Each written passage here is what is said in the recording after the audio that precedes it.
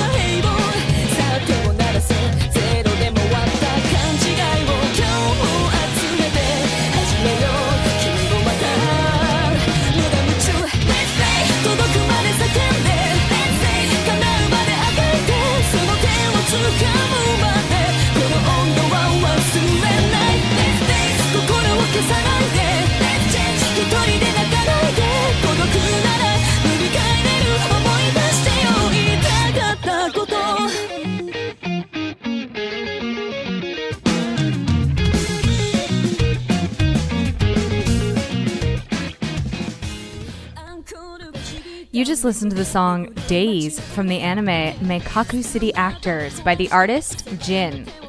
I'm Chiaki, and this is episode 233 of the Anime Addicts Anonymous podcast, where our sole mission is... I think it's to make your anime addiction worse, right? Is that what it is? Yeah, I think so. I think Cram's over there jamming out to this song. I like this song. Yeah. It's not bad.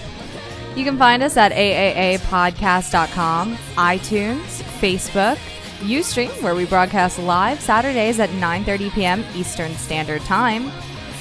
Once more, I'm Chiaki, and I'm joined by... Oh yeah, my name's Mitsuki, and I'm enjoying some very hard-earned iced coffee. Oh, very nice. Hard-earned. Yeah, see, so about 30 minutes ago, I went to walk to Starbucks, because where we're broadcasting from is about... maybe almost a 10-minute walk from Starbucks, and I think 10's a little generous. Maybe it's less or more or less. I don't know. But the problem is that in Florida, it's like 92 degrees outside right now, even though it's nighttime, and it's so humid that it's just like your whole body melts when you're outside. So I got back and I immediately got in the shower for about 2 minutes and just rinsed off, and here I am, fresh and refreshed for you with coffee. And fresh with coffee. I'm having a half glass now of ice cold milk. Graham, do you have a drink of the night? Just coffee, because it's morning for me. Oh, right. Yeah. Drink of the morning. No day drinking? No, not yet. I did a little bit of that yesterday with a podcast listener, actually. I believe he goes by Absent-Minded Osaka in the chat. Not in the chat, but in the forums, rather. And we went out and had some drinks. It was a good time. And then I took him to Koko Ichiban Curry. Oh, really? It was a good time. Did they enjoy Koko Ichi? Oh, very much. Very Wonderful. much. He was from Norway, so I got to learn some interesting things about Norway that I had never heard before. And he had lots of questions about America. So we had a nice international conversation. I'm told that the measure of a man is how spicy his level of curry is at Koko Ichiban. So... how spicy was his curry? He only got a 2. He said that Norwegian food tends to not be very spicy, so he didn't want to overdo it on his first try. So okay. Well, I can't blame him for that, though. You got to work your way into it, but Koko Ichi is pretty spicy. And that's true. You want to enjoy the curry. You don't want to go all out and not taste anything on your first try. Yeah, I think I've told the story about the first time I had Koko Ichi going for the 10 spicy. That was a mistake. You're right. All right, we have a 5-star review, and this review was submitted by Kazu Taiga. I'll read it. It's pretty long, so go ahead. Not? The AAA podcast is hands down the best anime podcast out there. It's balanced in that they talk not only about anime, but also about topics surrounding it. It's not overly opinionated, it's always fun, and I always learn something new. I was a casual anime fan, but with this podcast, I now know so much more about great shows and the otaku culture that I wouldn't have known just by researching, and it's safe to say that my list of shame is growing and that I've grown an addiction. Aww. I hope it never stops, and I look forward to every new episode. By the way, Mitsugi, I understand your hatred, but a little moe love in your heart doesn't hurt. That's not true at all, actually. And also, what up, Chiaki? And fun fact, Cram's voice is low enough that I have to turn down the bass knob in my car. That's awesome. I feel like you should put that on a resume, Cram. Be like, my voice is so low. I'm going to put it on my business cards. This person says that we're not overly opinionated. Are we sure they're listening to our podcast? I was wondering that also because it's us. Yeah, of course.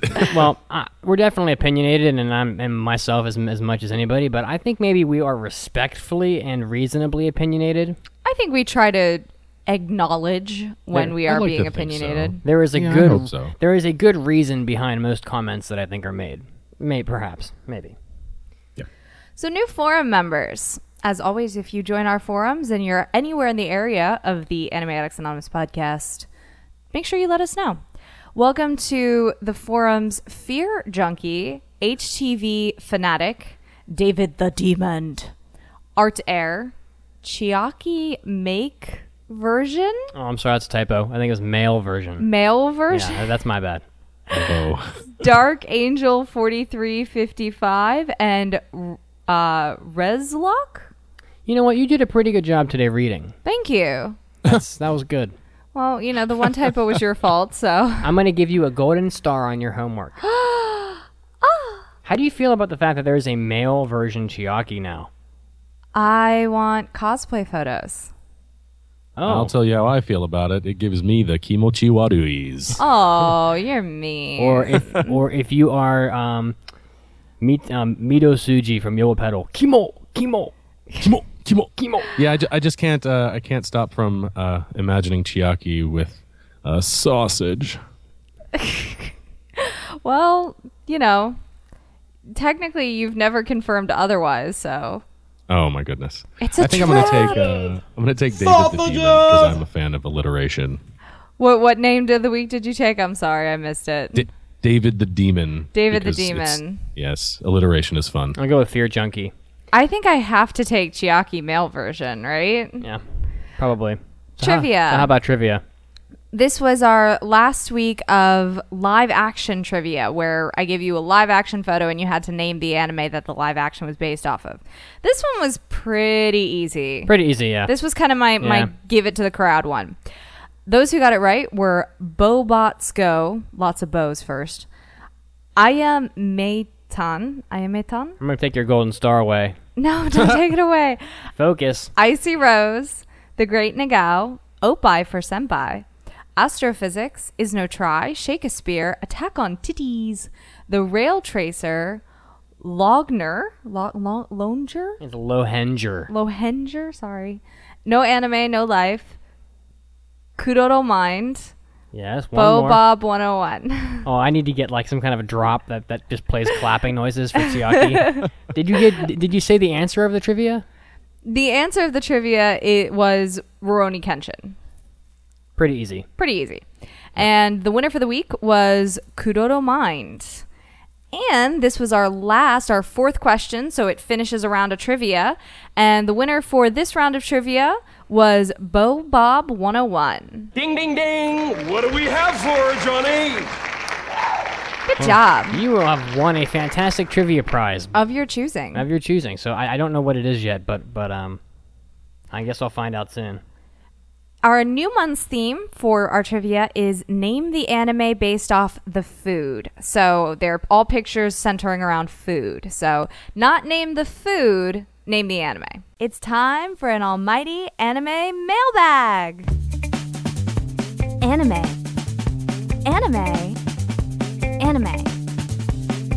Mailbag. Bag. If you're interested in submitting a mailbag, you can go to our main page, AAApodcast.com, click on the tab called Mailbag, and start Ragnarok. Or send us a mailbag. It does one of those things. I don't remember what I set it up to do.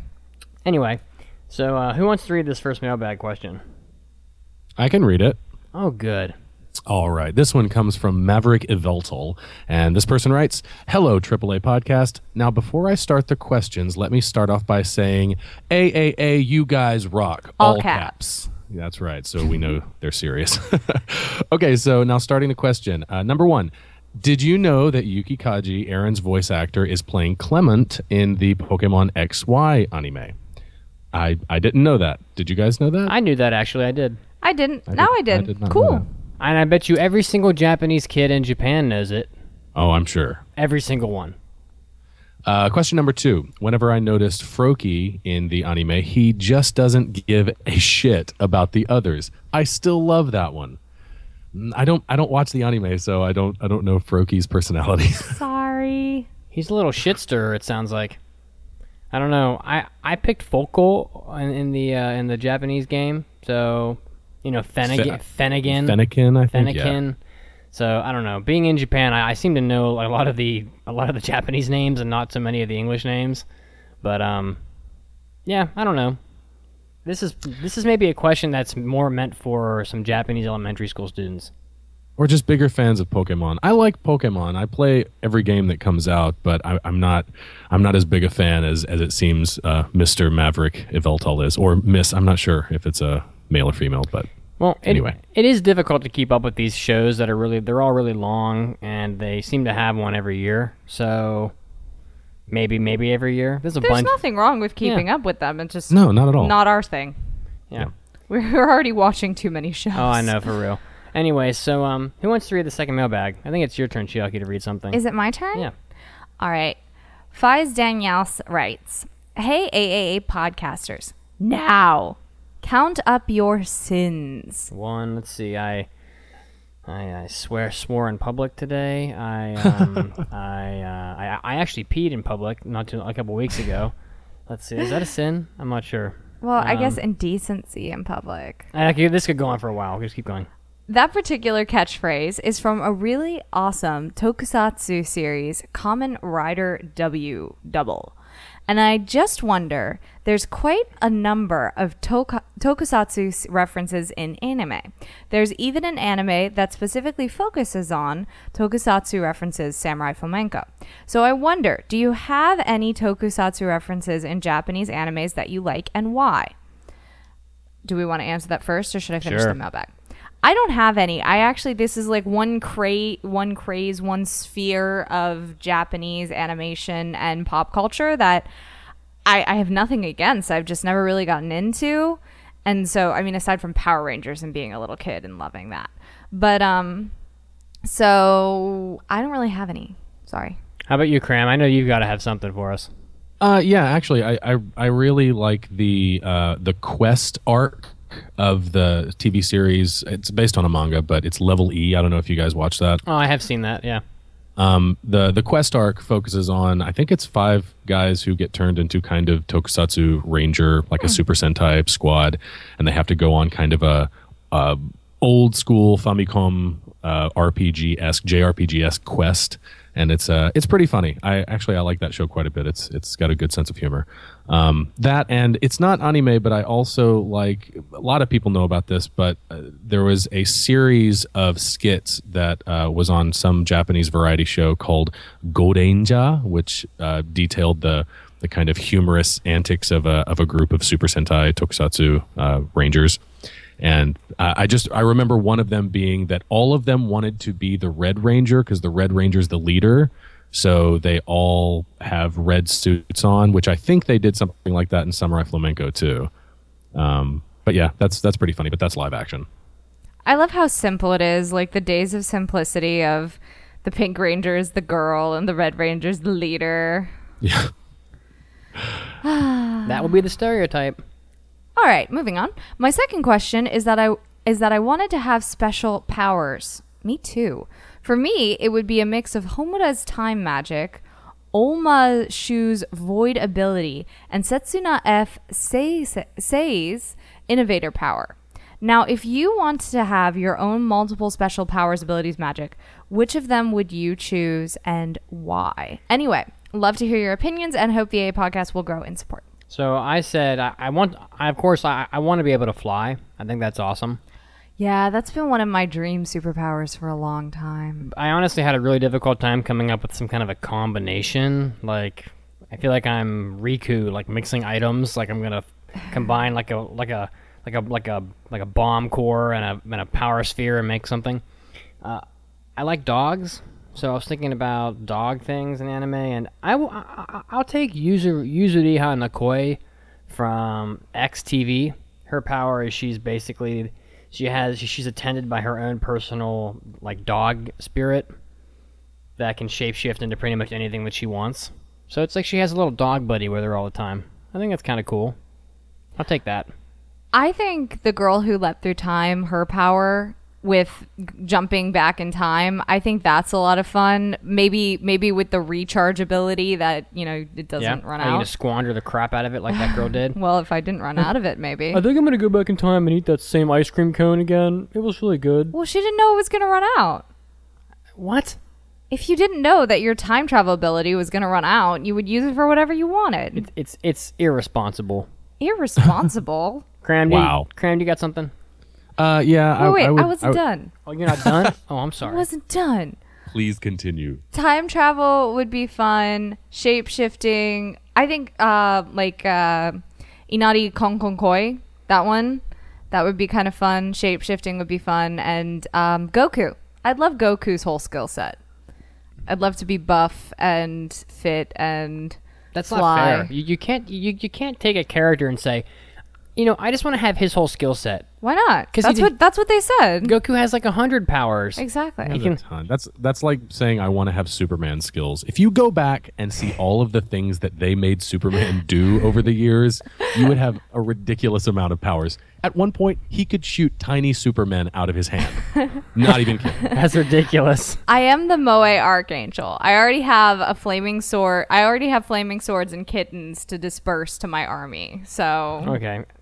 Now are you done? yes. All right. How about I you, would Graham? probably just go for the instant transmission. That's good enough for me. I live so far away from, family and friends that if I could just like blink myself back home for a weekend, that would be super convenient. That would be that's a very. I always say I forgot to say it for this one, but a Doraemon to have a non-demo pocket and a Doko demo door. Yeah.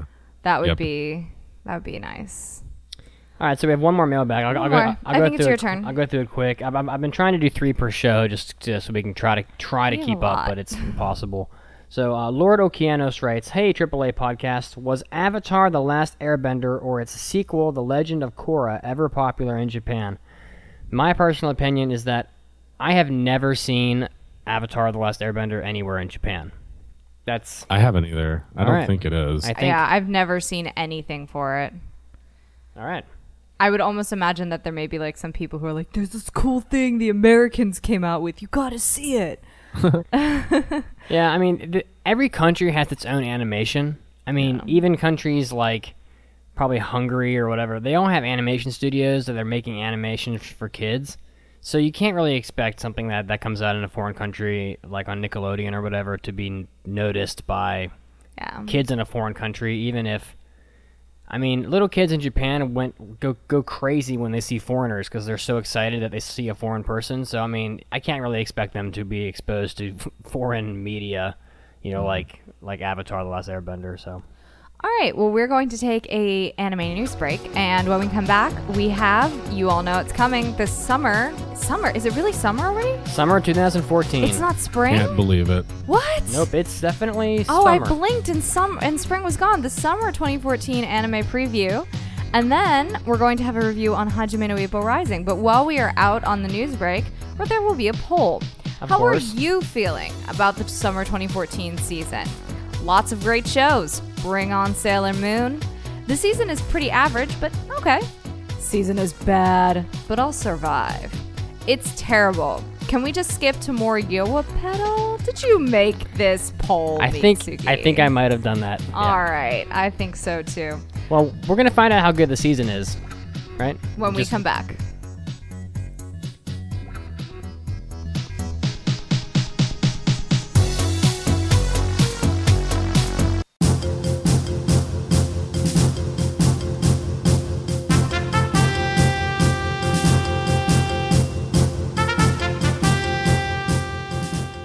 Hey all you anime addicts, this is Chiaki, and this is your anime news break.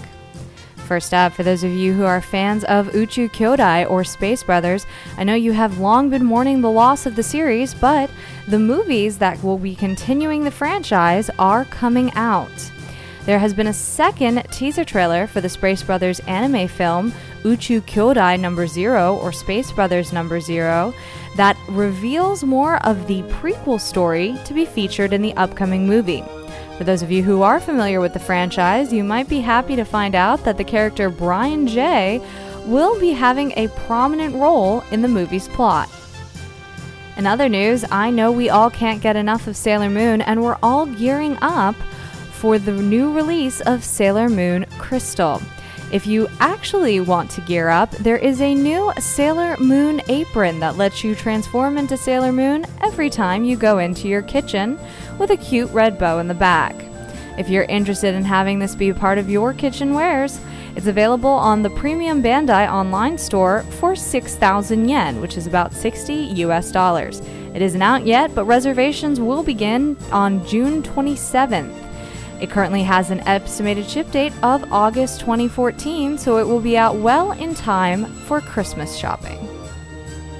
In other news, Hayao Miyazaki's worth as a director is undisputed, and the Science Fiction and Fantasy Hall of Fame has announced that they will be inducting the Studio Ghibli co-founder this year. The Hall of Fame was founded back in 1996 to honor, quote-unquote, the lives, work, and ongoing legacies of science fiction and fantasy's greatest creators. I think we can all agree that Miyazaki's work definitely falls under the greats for those categories. In other news, speaking of things that are undisputed, it is fairly undisputed that Levi from Attack on Titan is, well, very popular with the ladies. And Kodansha's Frau Woman's Fashion magazine has caught wind of that also. Manga creator Hajime Isayama has created a special illustration for the August issue of Frau Woman's Fashion magazine that features none other than Levi himself reading some magazines in a chair. The issue will go on sale in Japan on July 11th and feature a long interview with Isayama. Now, you can find pictures of this illustration and probably the interview online, but if you can get your hands on a copy of the magazine, you will also get a special A4 clear size file folder that will be bundled with the issue. It also has the limited edition illustration of Levi and the logo for the Survey Corps on the back. Finally, for those of you who are fans of Guillermo del Toro's live-action Pacific Rim mecha movie, well, there's more to come. Pacific Rim 2 has been confirmed, along with an animated series that will come out in between the films. This was Chiaki, and this was your Anime News Break. Don't go anywhere, because we'll be back to the show soon. Story time with Chiaki.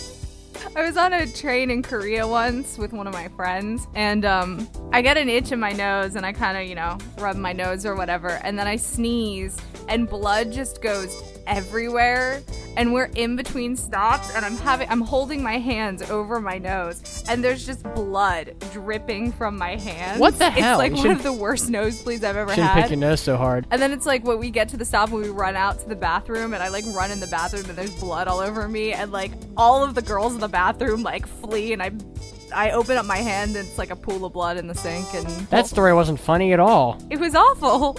Nobody will ever want to ride next to Chiaki on the train again. I always have a good story somewhere in me. Back to the show.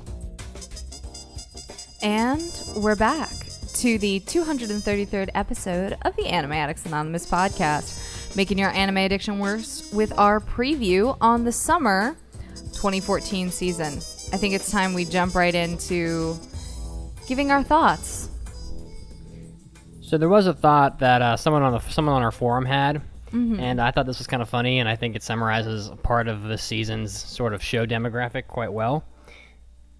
Mischievous on the forum said, "Are you ready for the summer of yaoi?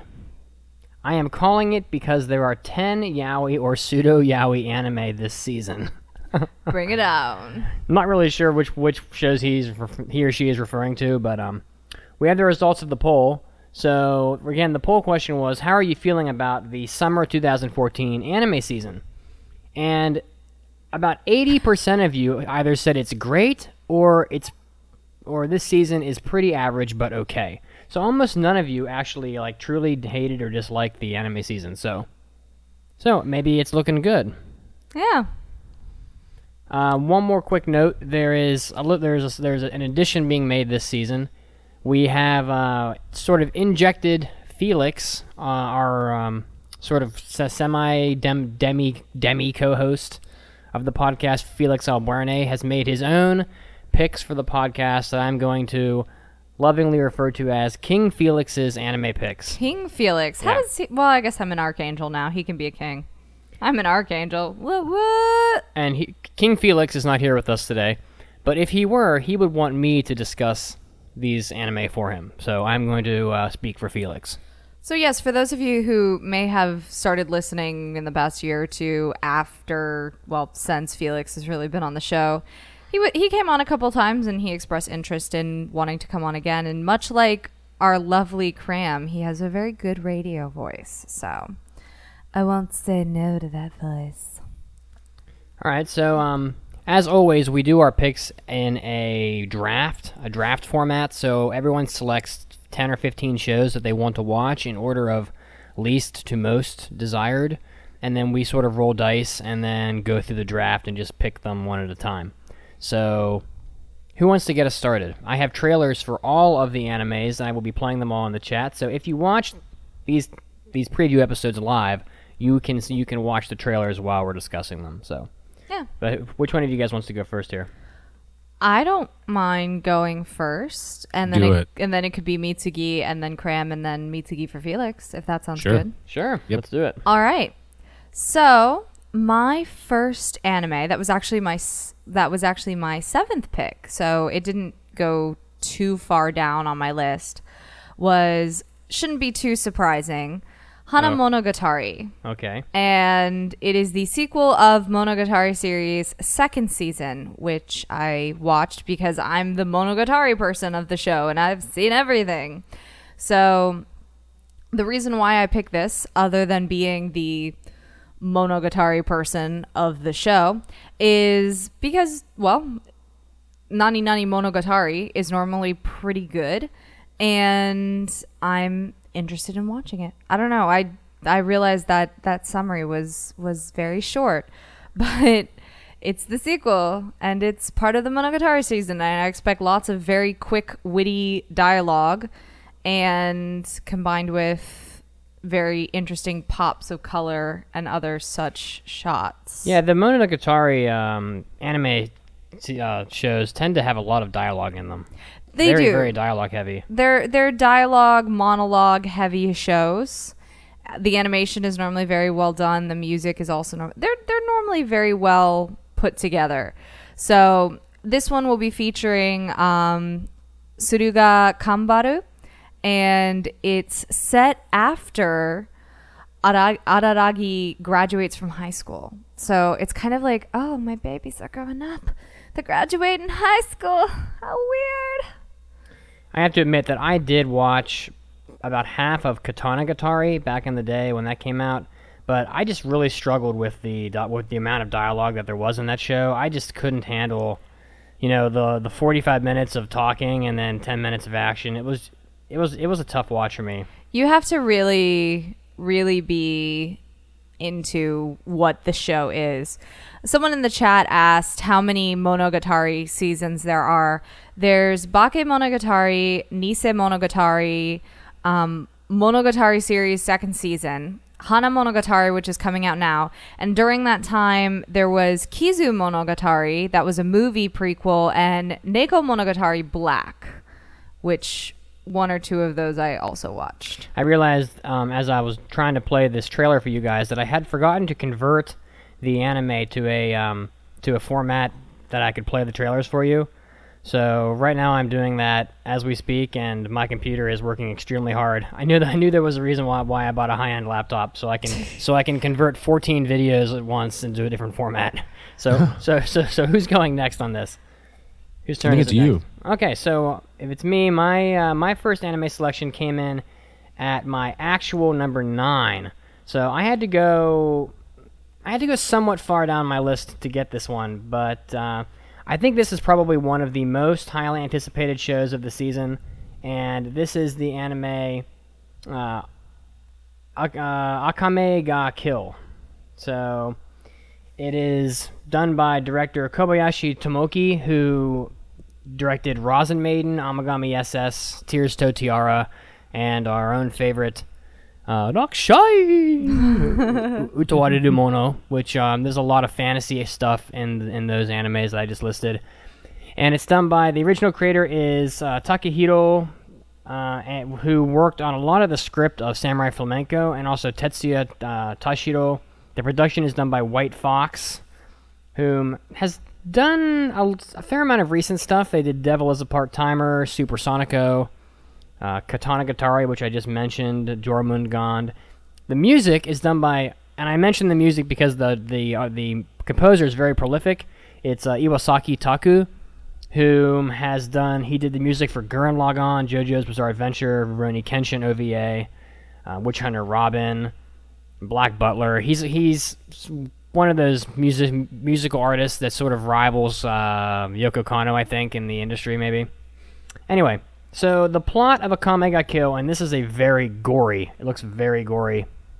In a fantasy world, fighter Tatsumi sets out for the capital to earn money for his starving village, and finds a world of unimaginable corruption, all spreading from the depraved prime minister who controls the child emperor's ear. So there's a prime minister that's basically, pulling the strings behind a ruler who's too young to really make decisions. And after nearly becoming a victim of this corruption himself, Tatsumi is recruited by Night Raid, a group of assassins dedicated to eliminating the corruption by plaguing the capital by mercilessly killing those responsible. Ooh. So, the couple notes I had written here is that it's a very heavy action anime. It's very gory. I did see some tropes in the trailer, so I didn't really particularly like the moments where they were pulling the main character into the girl's breasts and making her breasts jiggle, but you're gonna get that. I mean, even though they only had one instance of that in the trailer, the fact that it's in there makes me worry. I thought that, what was that anime called that you covered where the girl turned into a sword? Oh, that's the Sacred Blacksmith. Blacksmith, whatever. Sacred Blacksmith. That anime I thought looked cool until it ended up being about booby armor and things like that. Jiggling booby armor. There was a lot of fighting with guns and swords and some magical glyphs, so there's going to be some fantasy elements in the show. I think it's one of the most highly anticipated shows of the season. I couldn't leave it off of our list. Akame ga Kill.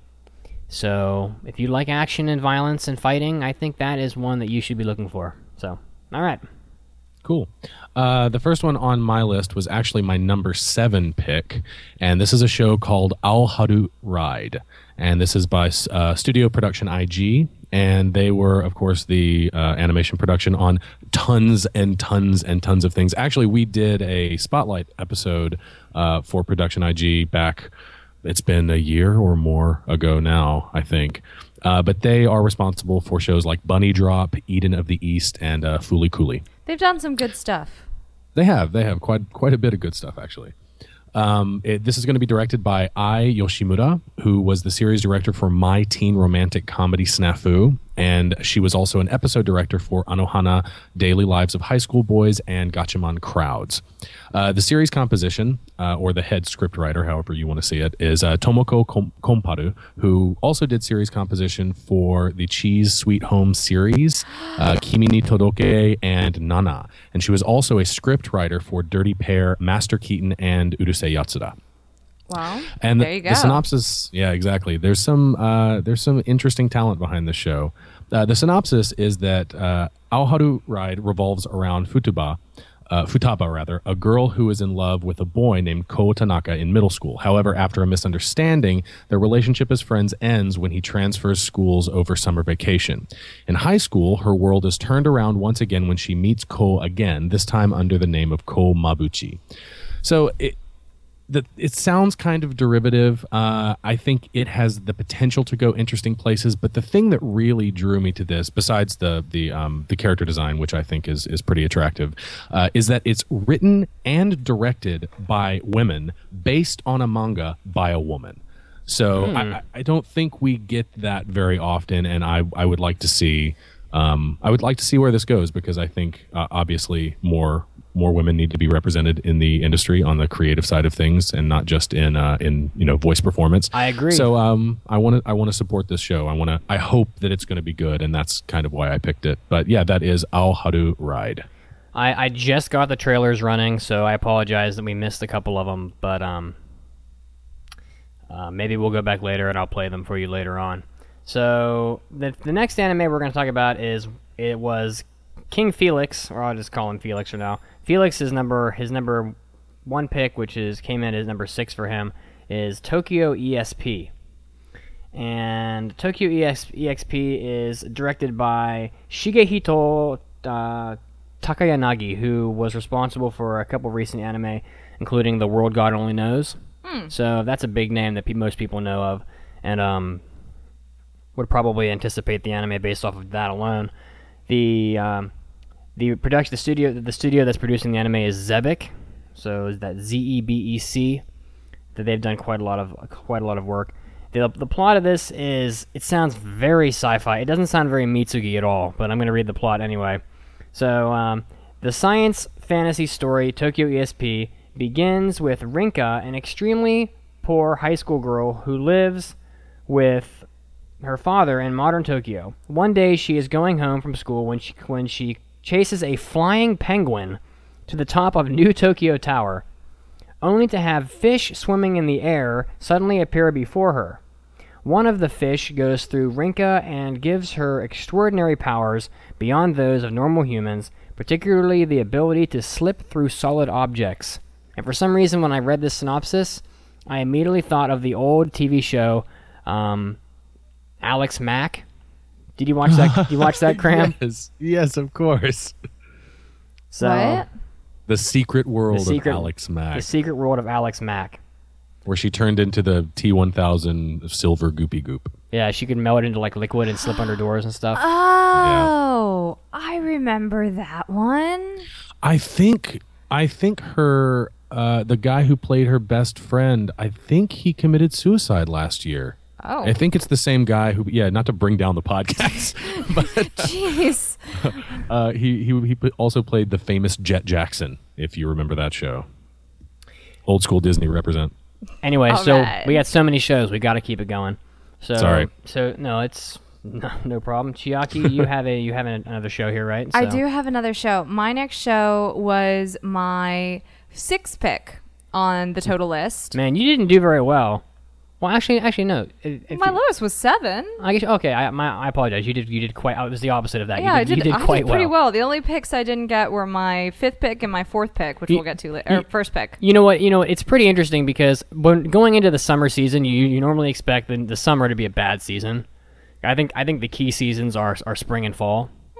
But it was interesting because we all had very different selections. We all picked very different shows, and so we all basically got what we wanted, except for we all had basically the same first and second picks, I think. Anyway. I think it's good that we also represent a fair mix of types of shows. Anyway, so what is this anime? In line with that idea of representing a fair mix, my 6th pick is Kuroshitsuji, Book of Circus, or Black Butler, Book of Circus. Uh-oh. And it's a new Kuroshitsuji project, and it's basically adapting the Noah's Ark Circus arc. That says arc twice, but it's the two different kinds of arc, like Noah's Ark, like the boat, and arc of a story.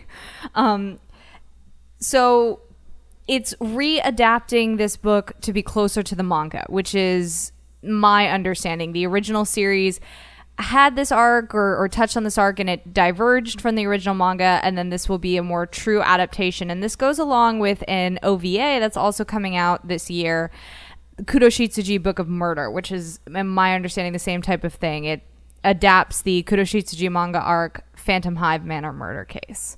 And that OVA will be in Japanese theaters, but this is a full-length series that will be on the Animeism block of programming. The director is interesting. The director is Noriyuki Abe. And interestingly enough, they did not work on any of the prior Black Butlers. But they were the director for all of Bleach. Okay. They were the director for Flame of Recca, which is an old school show. They were the director for Yu Yu Hakusho. They were the director for GTO, Great Teacher Onizuka. Oh, talk to me. They did the storyboard for Banner of the Stars. Oh my gosh, talk to me. So they did the storyboard for Banner of the Stars too. So there's some good work that this guy has been a part of. So I think Mitsuki's getting sexually aroused right now. Actually, I'm slipping into a black world of despair. Why? Because every night since you did the last Black Butler anime... I didn't do the last Black Butler anime. Well, someone did it. Kimiko. Every night since Kimiko did the last Black Butler show, I went to sleep and I said a little prayer to myself. I was just saying my thanks to the world that I would never have to deal with Black Butler again. Oh my god. And when I woke, it's not that And when bad. I woke up today and we did the selections and I saw that you had picked a new Black Butler show, my world just fell apart. Well, you might start noticing a trend in the anime I pick, Pretty Boys. And, oh my god. And Well, don't give too Sebastian much is away. one of those. And we gotta keep going. All right. And that's my way of getting you to just quit talking about Pretty Boys. So this next show that I am going to play the trailer for is a show that I am actually pretty excited for. It's got a very difficult title. This show is called Shirogane no Ishi Argvolen. And I guess Shirogane no Ishi is like I guess it translates to something like the white feather of rock. The white feather of the rock Argvolen. What do you think about that translation, Cram? Is that pretty accurate? I don't know. It's white something. Well, I think Shirogane. I'd have to see the kanji. Well, Hane means feather, so I'm guessing it means white feather. Anyway, so the director of this clearly mecha anime is Atsushi Otsuki, who worked on a bunch of shows that aren't any good. Just kidding. Everyone has their own opinions. We're not overly opinionated on this podcast. Not overly opinionated. Ladies versus Butlers, which I didn't watch, but I did watch Moto Toraburu, and it's very, very bad. Unless you think watching little demon girls sexually assault each other with their tails is good. Anyway, that does happen. This is another Studio Zebic anime, so they're very busy this season.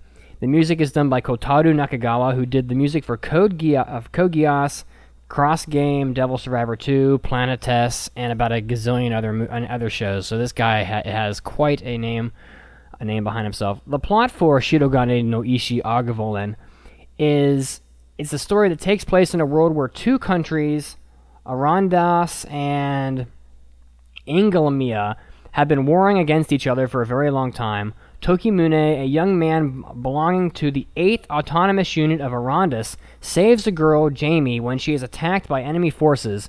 In order to survive, he rides the new weapon, Argvolen, and fights.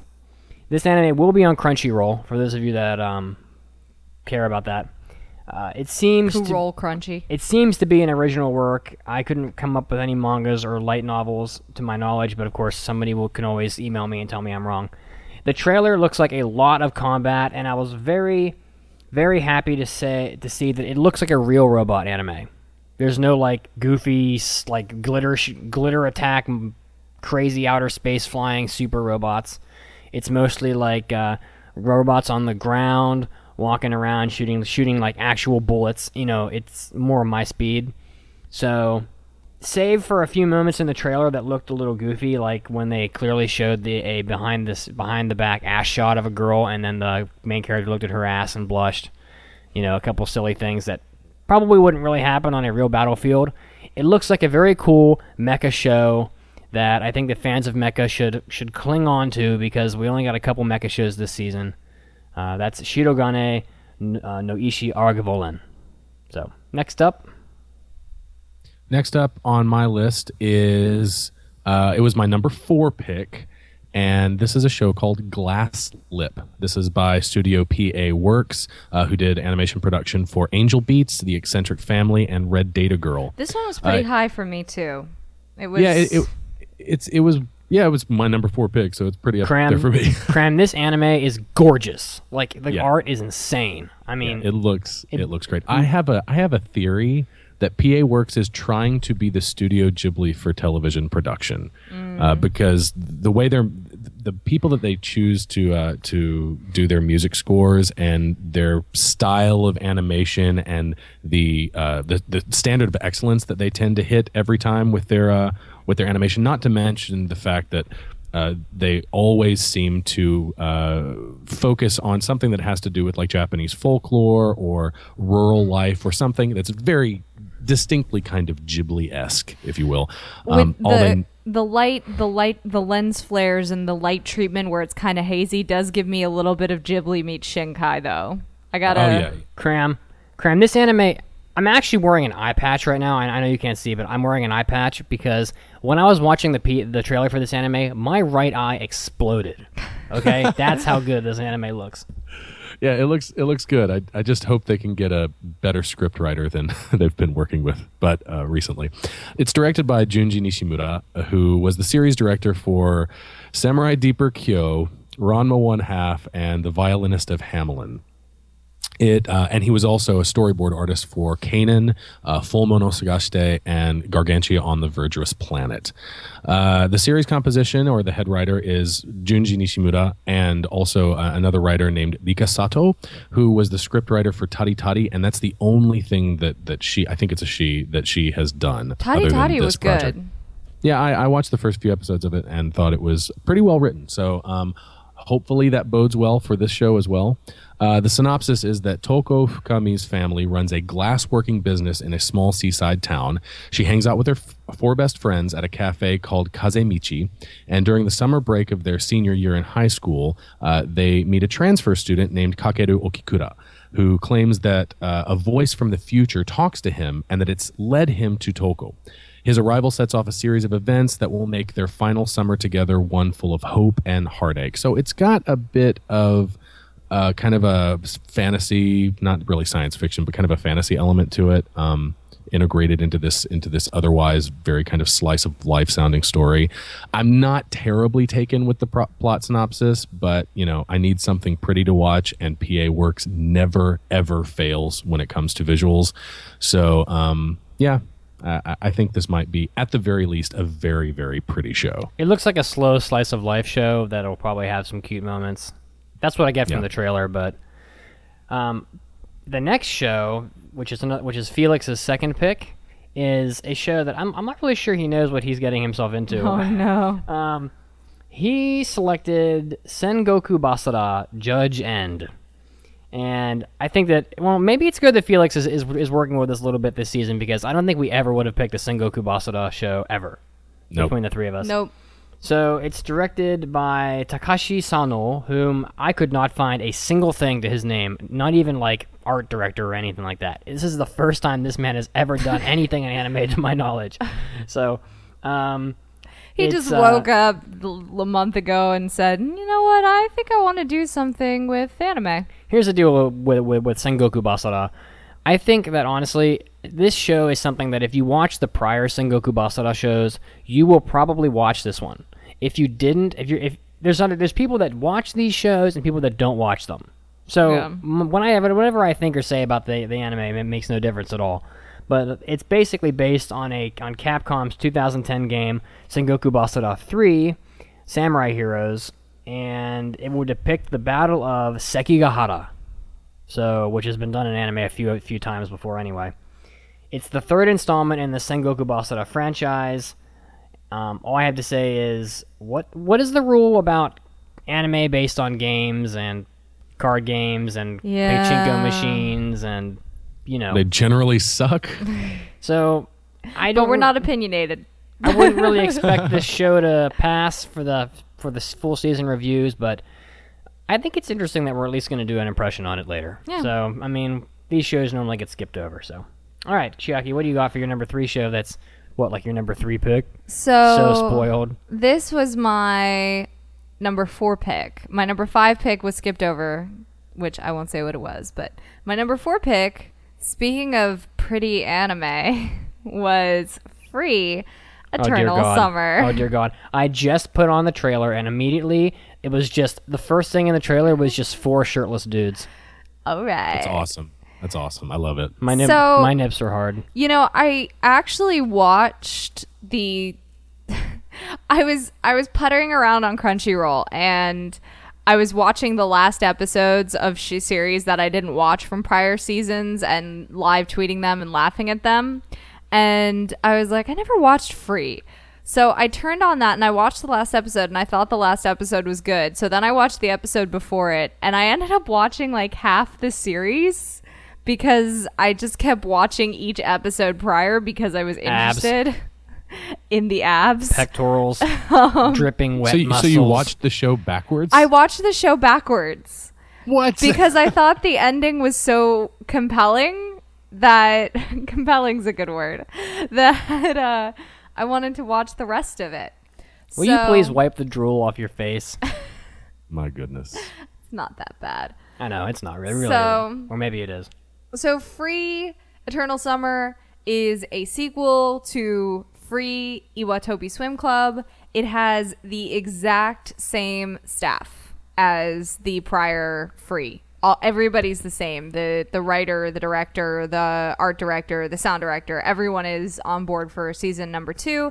I know they're introducing a new character for this season, and I'm not too worried haven't actually watched the whole season, first season all the way through, because I watched the last half, and I'm sure it'll be fine. You know, it doesn't matter how good the other shows are that come out this season. I mean, we can have another Cowboy Bebop level show this season. And this anime would, I'm calling it right now, this show would still be at the top of the, what is your favorite show, according to Japanese girls and boys poll. That's going to come out in like 6 months. Well, I love that this show is popular. I haven't seen it. I don't care. I love that it's popular because Right? it looks just absolutely ridiculous. And it's a balancing thing. Like there's so much kind of male gazy garbage out there in anime that I think we need to be a bit more egalitarian and about. That's my thing. There's so many like just ogles for boys. I don't know. It's time for girls to have an ogle show. I don't know, Cram. Yes. I mean, the entire yaoi genre is for girls. Yeah, There's a but lot of that. Nothing like that gets this popular. Free is popular enough to have like entire sections at Kotobukiya. That's popular. No, I know And that. I know that. Trust me, I know. Anyway, so we got to move on. Anyway, so the next anime that I'm doing on my list here, it was my number 5 pick, so not too bad. As I said, we all pretty much got what we wanted. This anime is called Rail Wars. This one Rail interested me. Wars. What? Maybe it's good. It's directed by Sueda Yoshifumi, who did Hero Man. And generally speaking, the original creator doesn't have much to his name. His name's Toyota Yakumi. He hasn't done much. The production is done by Passion Studios, and the music is done by Yoshiaki Fujisawa, who did The Eccentric Family and Love Live. So the plot is the Dream Railway Paradise Entertainment Company. The story is set in a parallel world where Japan did not privatize national railways. So like the JR Railway doesn't exist, Tokyo Metro or whatever doesn't exist.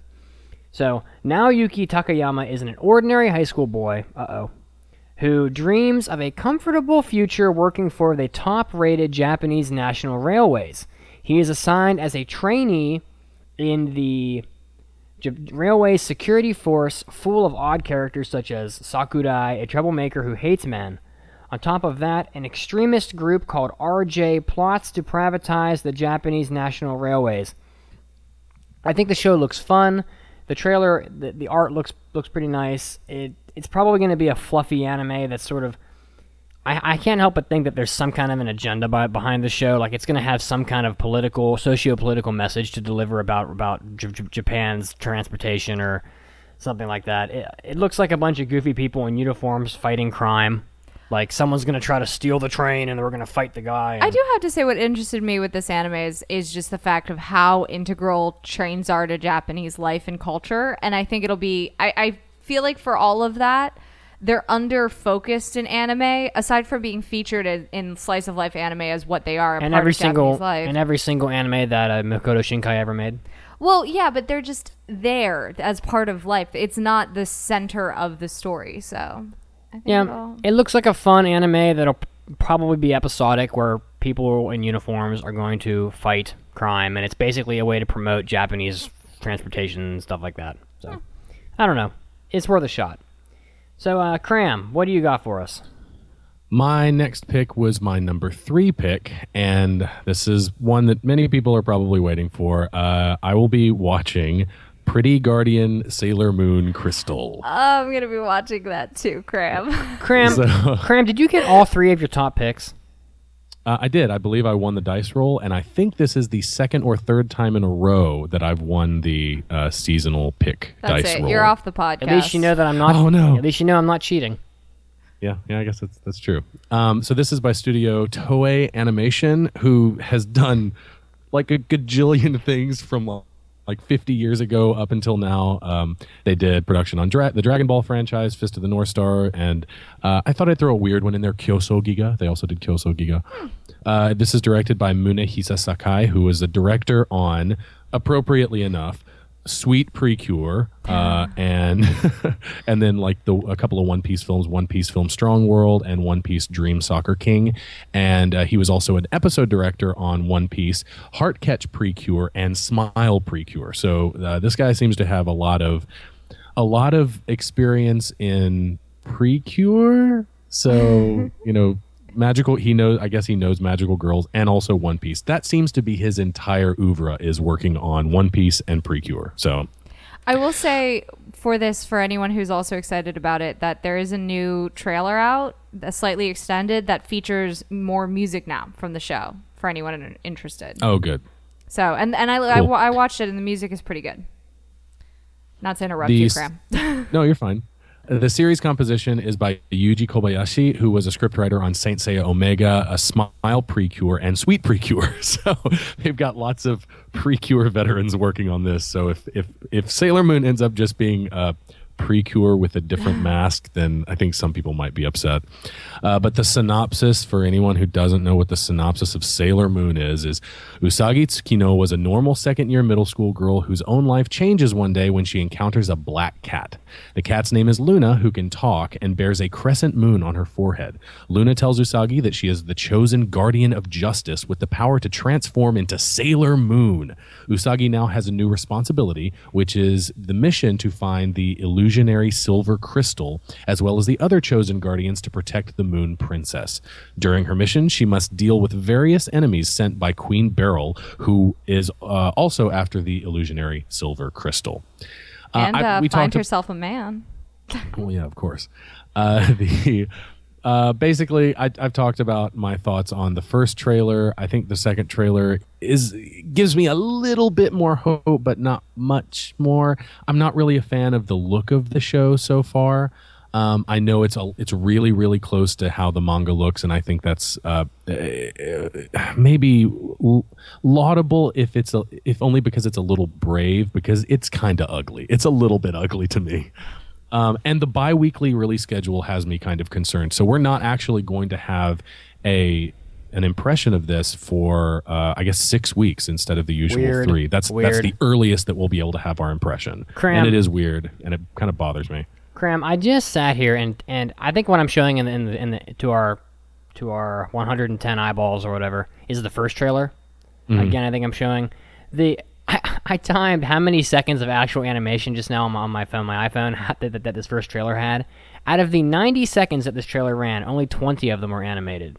It doesn't surprise me. I mean, it's clear that they've only released what's finished, or they threw something together because it sounds like their production schedule is going to be tight, and that bi-weekly release schedule, they're trying to mitigate the problems that they might encounter with that, but still, I don't think it bodes well for the series. I just hope beyond a hope that this series is good. All right, I got to move us on. We're really running long. All right, let's do it. So Felix's last anime, I'm just going to brush over it because we were talking about whether or not this one would even come out before the show started. His number one pick was Nobunaga Concerto.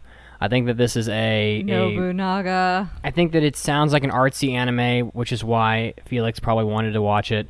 It's most of the staff is, generally speaking, not very recognizable. The plot is the story centers around Saburo, a high school boy who time travels to Japan's Sengoku era. He must become Nobunaga Oda, the famed warlord who helps unite Japan. You're Nobunaga. You're Nobunaga. Everybody's Nobunaga. I understand why you picked this. I think it sounds artsy. It looks artsy. The art is a little bit interesting.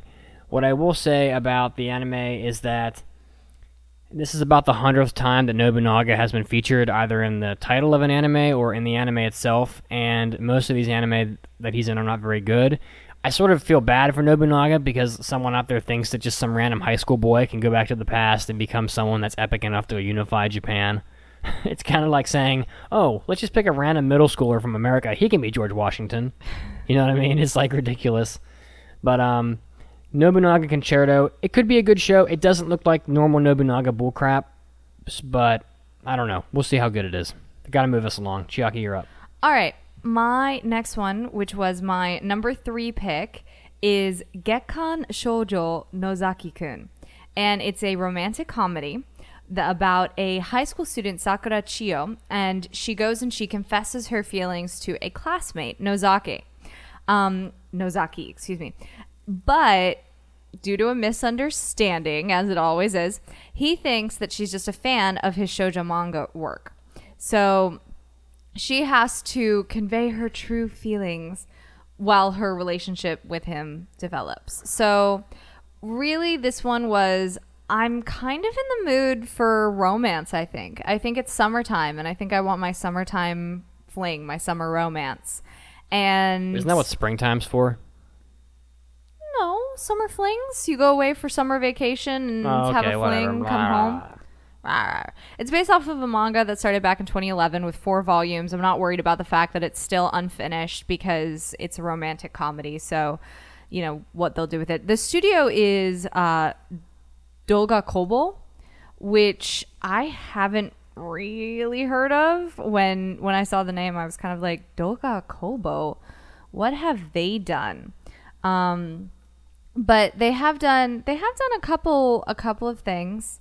They did 11 Eyes. They did Man Girl. They did Majestic Prince. I thought they sounded familiar. So they did Good Love God. Lab. So they've done comedy, they've done romance, and they've done a couple things. The director hasn't really directed anything. Now, they've been an episode director and an assistant director on really well-known things like Bleach and Moaru Penguin Drum. They were an assistant director for Moaru, which makes me feel good. However, the only other directorial credit to their name was Hakenden. So I don't really know what to think about this one, but I'm hoping it's cute. I really just wanted cute with this. So What was the title again? The title again was Gekkan Shoujo Nozaki-kun. Okay. Are we ready to move on? Ready to move on. So my number 3 pick, it was almost like a joke pick, to be honest. I put it on here because I wanted just to purposely sort of be spiteful and burn down the people that would like a show like this, and I'm sure that there's plenty of people out there like it. You're so mean. I am. I'm an asshole. So my number 3 pick is Kantai Collection, and that is normally a show that I wouldn't even put on my list of 15, but the director is Kusakawa Keizo, who's done a lot of stuff. He did Akuma no Riddle, Asura Cryan, Mahou Shoujo Lyrical Nanaha A's and Strikers, Seikide, Rokubu, and others. He's pretty out. He's experienced. The production is done by Diomeda, who did Akuma no Riddle also. The plot is, it's based on a Japanese free-to-play online card game developed by Kadokawa Games. Game was published in April 2013. Game has 2 million registered users in Japan, and there's also a PlayStation Vita game announced.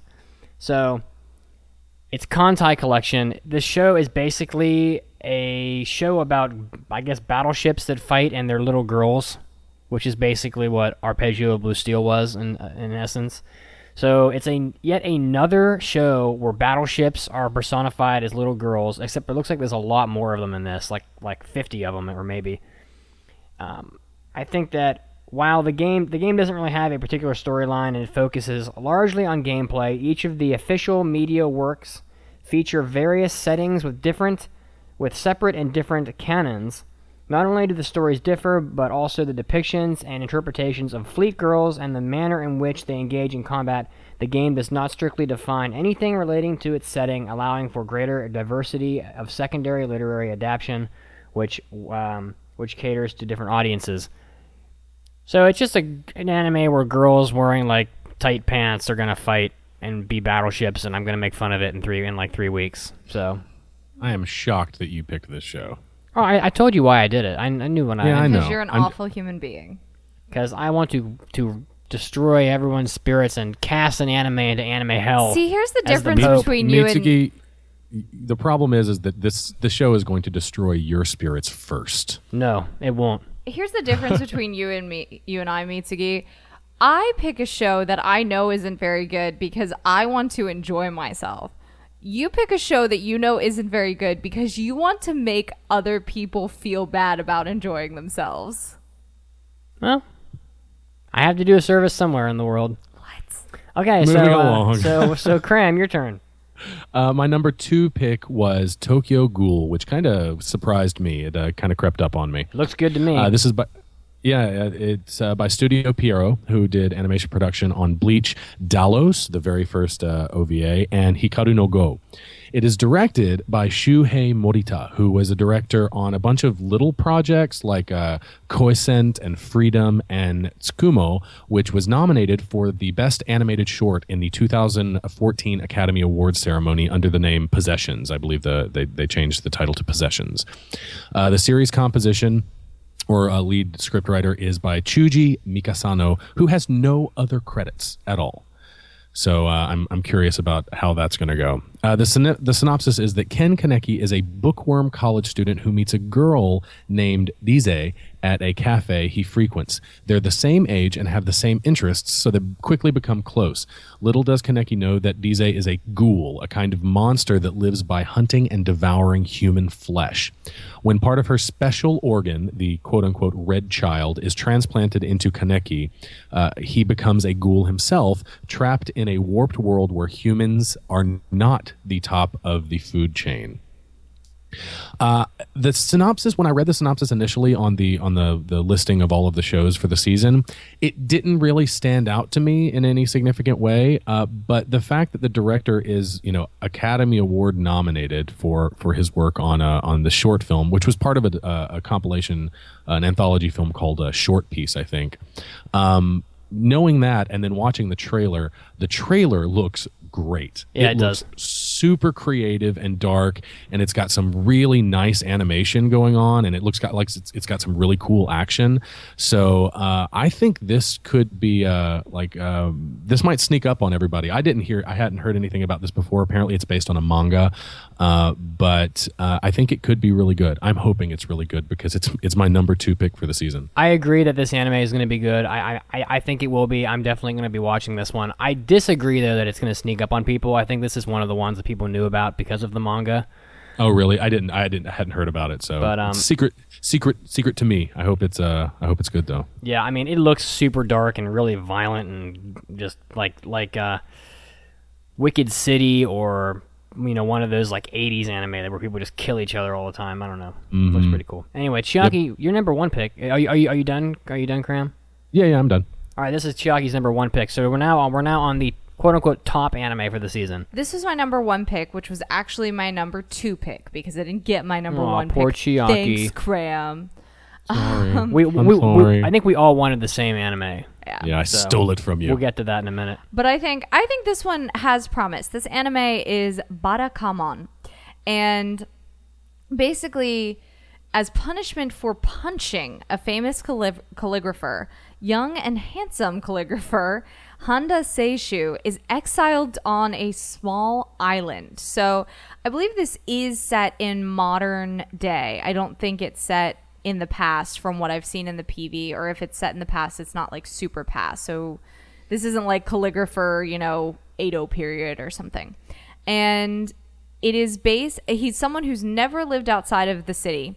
And so he has to adapt to life in the island countryside. Wacky neighbors, people traveling on a tractor, unwanted visitors who never use the front door. Hey, that one sounds familiar to living in Japan. Right, Cram? Yep. Annoying kids using his home as a playground, etc. So this one really interested me because it looks like kind of that. In the trailer, I saw a concho, which that's is what Japanese kids do. Culture, and I think Stick your fingers in other people's butts. Great. Yeah. I think that this really could be a fantastic little fun cultural slice of life. It is based on a manga. The manga started back in 2009 and it has 8 volumes and it's currently ongoing. Again, I'm not worried that it isn't finished because it's a comedy. And then there was another manga that came out called Handa-kun, and that started in October of 2013. So the director has been involved with a fair bit of things. They were also the director for Dot Hack Quantum. They were the director for Tokyo Magnitude 8.0. And that anime was so disappointing. Yeah, it was. And they were the director for Legend of Hero Trails in the Sky. So they've been involved with a couple of things, but nothing too mainstream, I would say. While you were doing your review, Baka is Dumb in the chat said that Tokyo Ghoul, the last one we talked about, makes Akame ga Kill look like flowers and daisies. I think maybe you picked a really gritty show, Cram, but that's good. So. That's good. I'll enjoy watching a gritty show. But I'm looking forward to my top pick, which is Barakamon, because I think it'll be good. I hope it will be. Okay. Thank you, Chiaki. You're welcome, Itsugi. So my number one pick I am very excited for. A couple people on the forum guessed it correctly when I asked them if they could predict what our top shows would be. So they know me very well. This next show is something that fans of the Fate Zero series should really be preparing themselves for. This show is called Aldnoah Zero.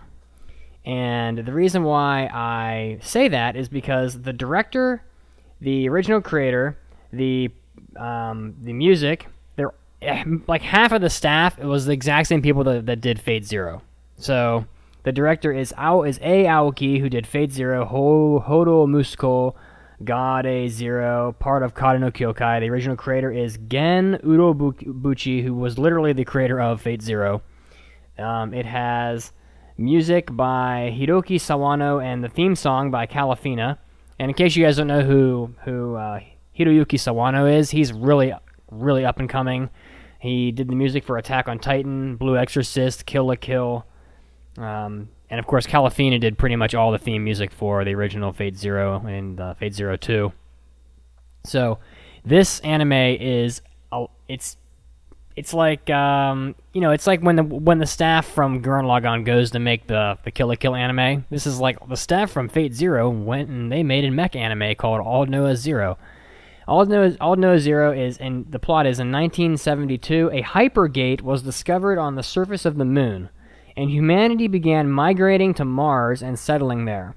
However, eventually the seeds of war were sown, and then the war breaks between humans on Earth and those who immigrated to Mars.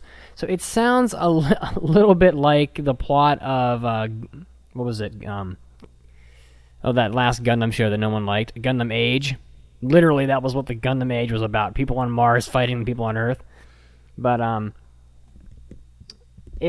did see some hints of some school stuff in the trailer. I was a little bit wary of that. You know, we had some classroom shots, students watching other people train using their mechs.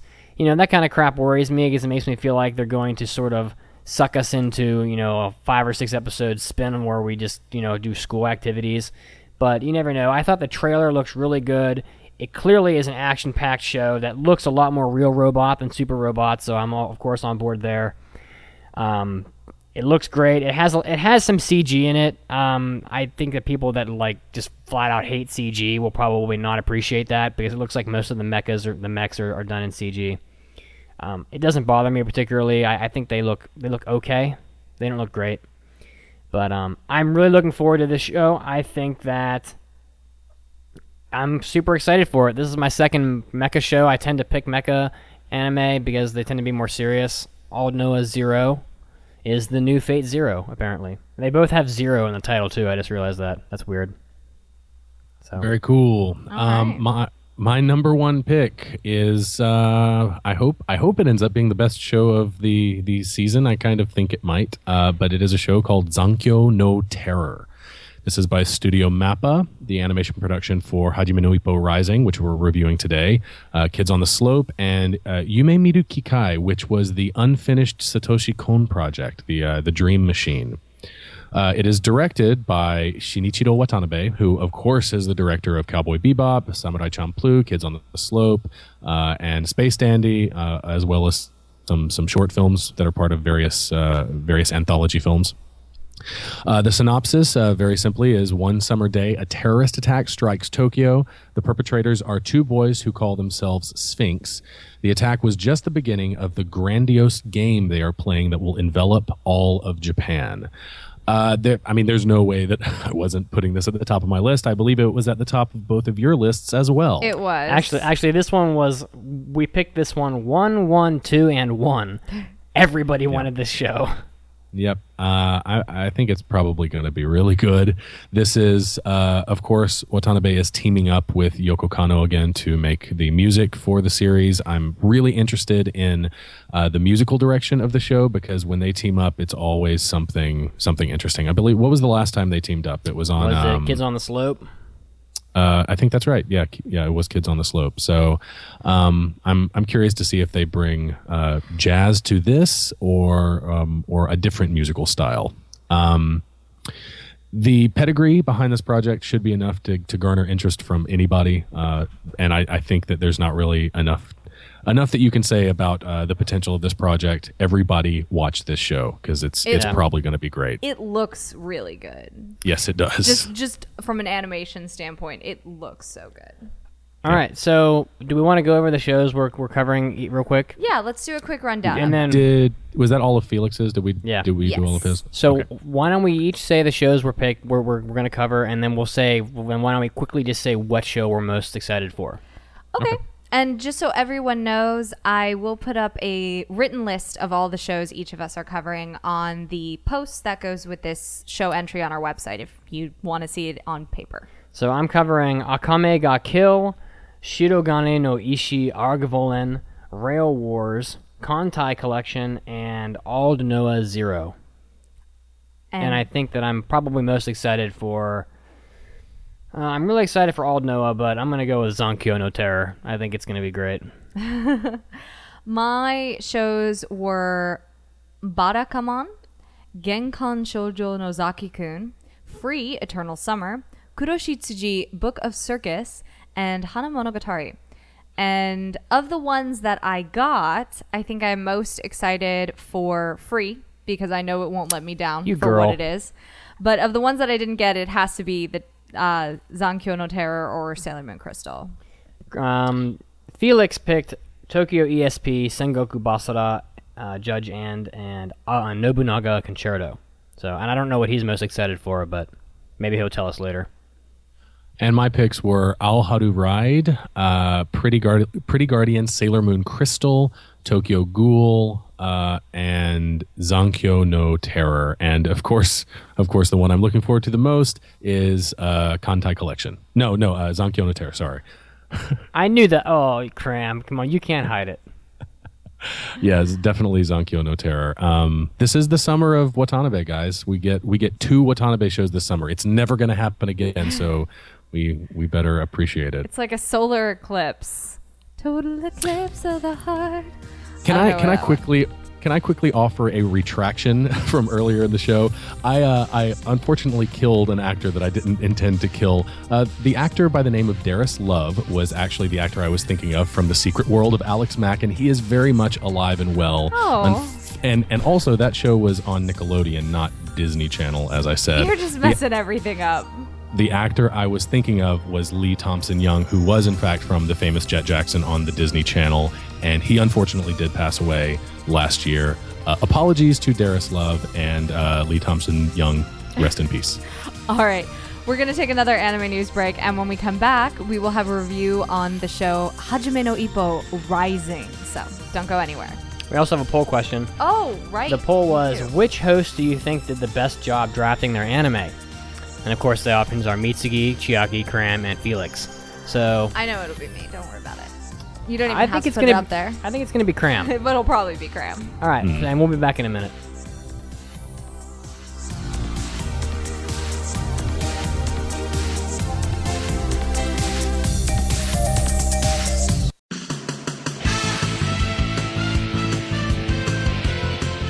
Hey all you anime addicts, this is Chiaki and this is your anime news break.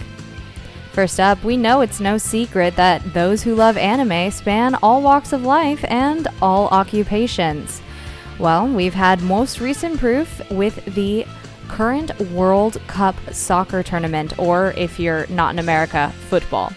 A midfielder, Walter Gargano, has recently posted photos on his Instagram account of his shin guards.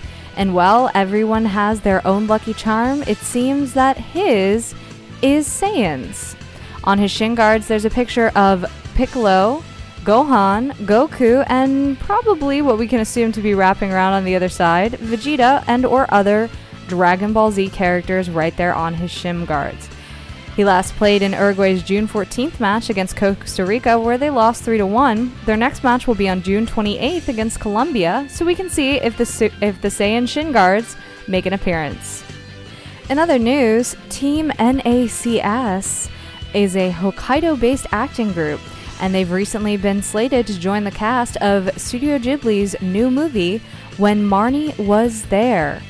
Morisaki will voice an art teacher, Oizumi will voice Dr. Yamashita, Yasuda will voice Toichi, Oto will voice the neighborhood association officer, and Totsugi will voice a gentleman. You can see pictures of all of this acting group, as well as their other work that they've done for Ghibli, in Spirited Away, as well as Howl's Moving Castle. In a past episode, we casted our dream casts for anime live action adaptation movies. Now, this was inspired by the cast photos revealed for the new live-action Lupin the Third movie. If you want to see this cast in action, well, on YouTube now, there's an official live-action trailer. It features the new instrumental theme song by Tomoyasu Hote, and the actors look just as good on moving camera as they did on still. In other news, for those of you who can't get enough of sexy shirtless swimming boys, well, Crunchyroll has your back. They've recently announced that they will be streaming free Eternal Summer, the second season of Kyoto Animation's free Iwatobi Swim Club anime. The streams will start on July 2nd at 11:30 a.m. Eastern Standard for premium members, followed by streams for free members a week later. And finally, if you're looking for any more reasons to make a trip out to Japan, you might want to mark your calendars for spring of 2016. Plans have recently surfaced for Warasco, or WRASCO, which is a new anime and manga theme park. It will be opening up in Sendai along Japan's national route 286. The current plan has it taking up about 3.5 hectares, or 8.6 acres. This was Chiaki, and this was your anime news break. Don't go anywhere, because we'll be back to the show soon.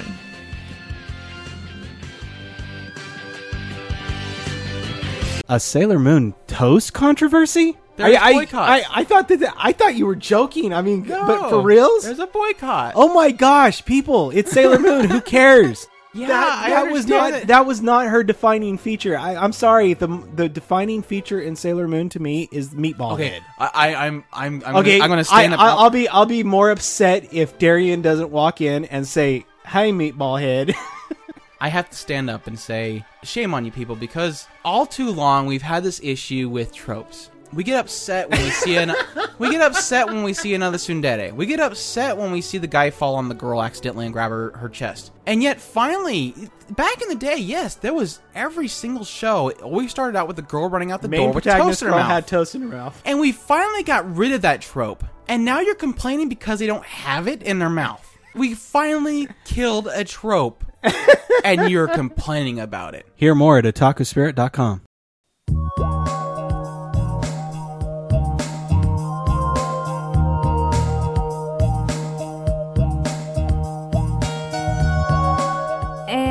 We're back to the 233rd episode of the Anime Addicts Anonymous podcast with some good lead-in music right there. I'm grooving out to it. I do like this one. I like it.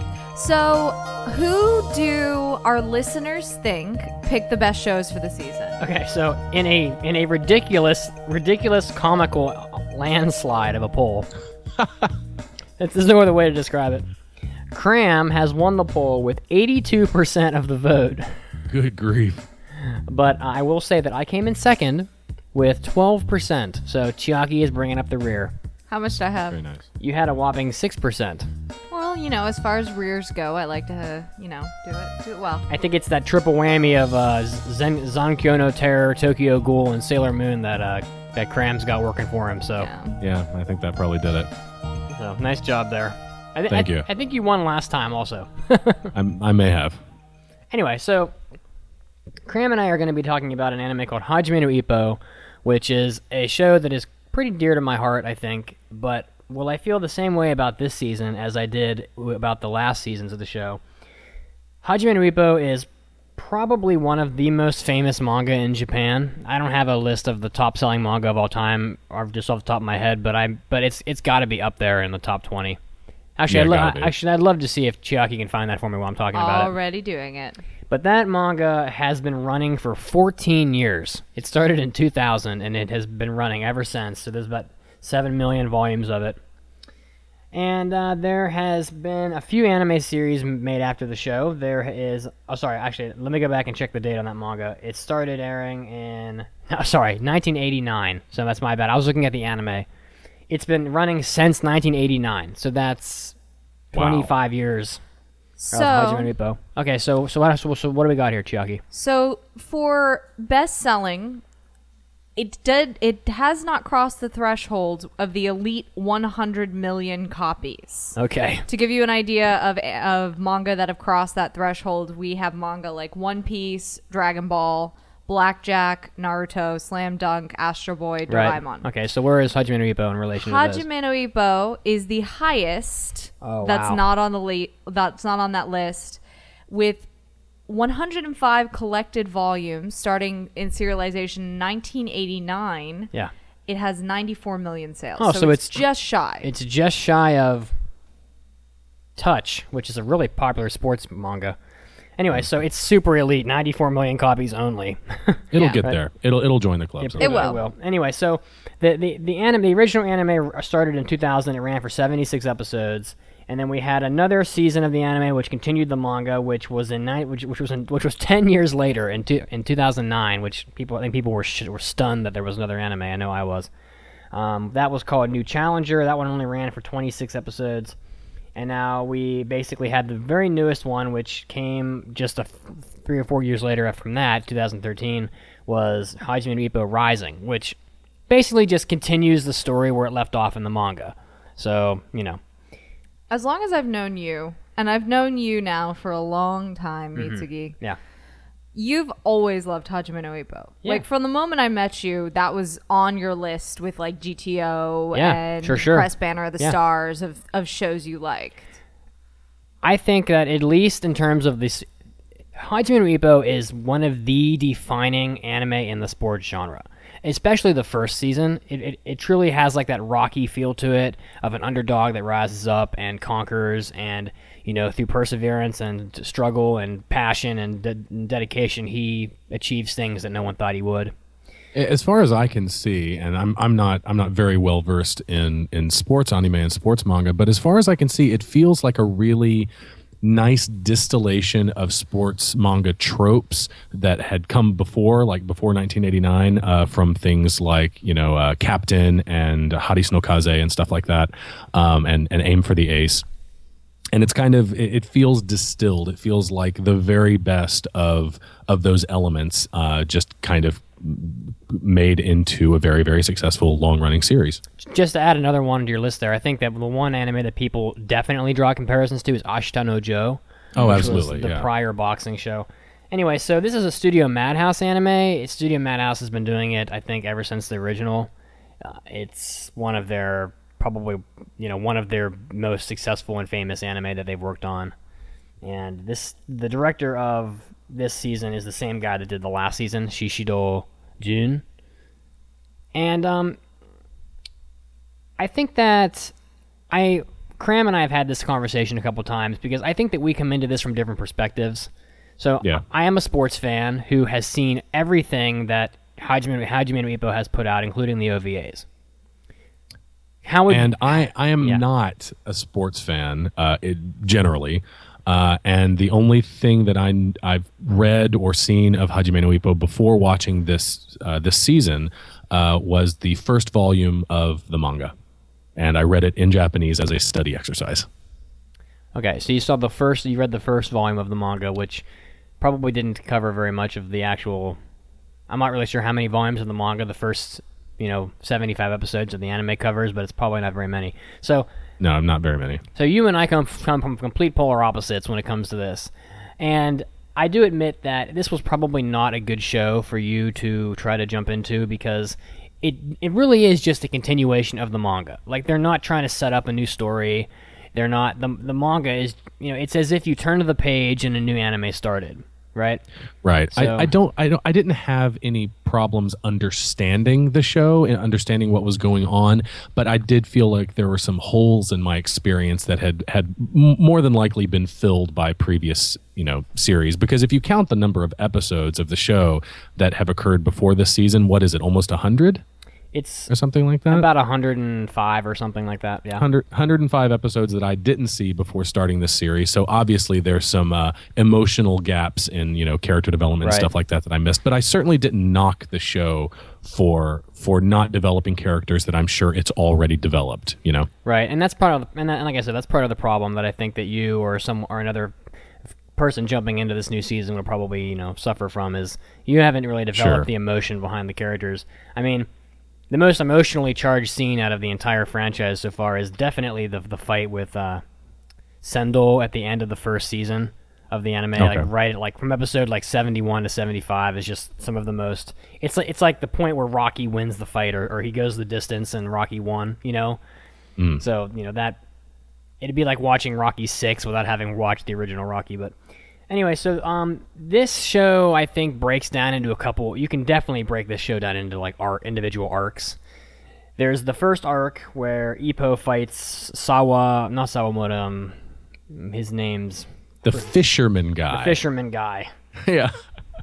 That's all I remember about him. His name is Shima Bukuro. Shima Bukuro, okay. I thought, personally... I think maybe we can just cover this review in arcs, maybe. Sure. I thought the first arc was incredibly weak, the first 2 episodes. I did too, and I had some concerns that I wanted to ask you about since you've seen all of the series. One of my main concerns is that they try to establish this Shimabukuro guy as having some kind of connection to Ippo by virtue of the fact that he's a fisherman, and Ippo's father was a fisherman, and Ippo's father apparently tragically died or was lost at sea when he was a child. Right. And they present this information for Ippo's character, the fact that his father was tragically lost at sea. They present it as new information about the character, and I want to know if you had known that before. Was that known prior to this revelation? Absolutely. They completely already go through the Ippo's father died. Ippo helps his mother run their fishing business. They barely can keep it afloat. Not to use a pun. That's good because it was a good pun, though. That's good because I was concerned the way it was presented. It felt like they were presenting that information for the first time, and it concerned me because I didn't know if we're like 105 episodes into this long-running series, and we just found out that the main character's father tragically died at sea. It seemed like a really important detail to just now bring up, but I'm glad that they brought it up before. Yeah, I really thought that was completely unnecessary. If you're really intending this show to be just a flat continuation of the manga, then we didn't need to have that in there. I don't know if it was in the manga or not. I mean, it's possible that the manga took a break back in like the 90s, and they came back and did that again for just to kind of cover something that they thought people might not remember.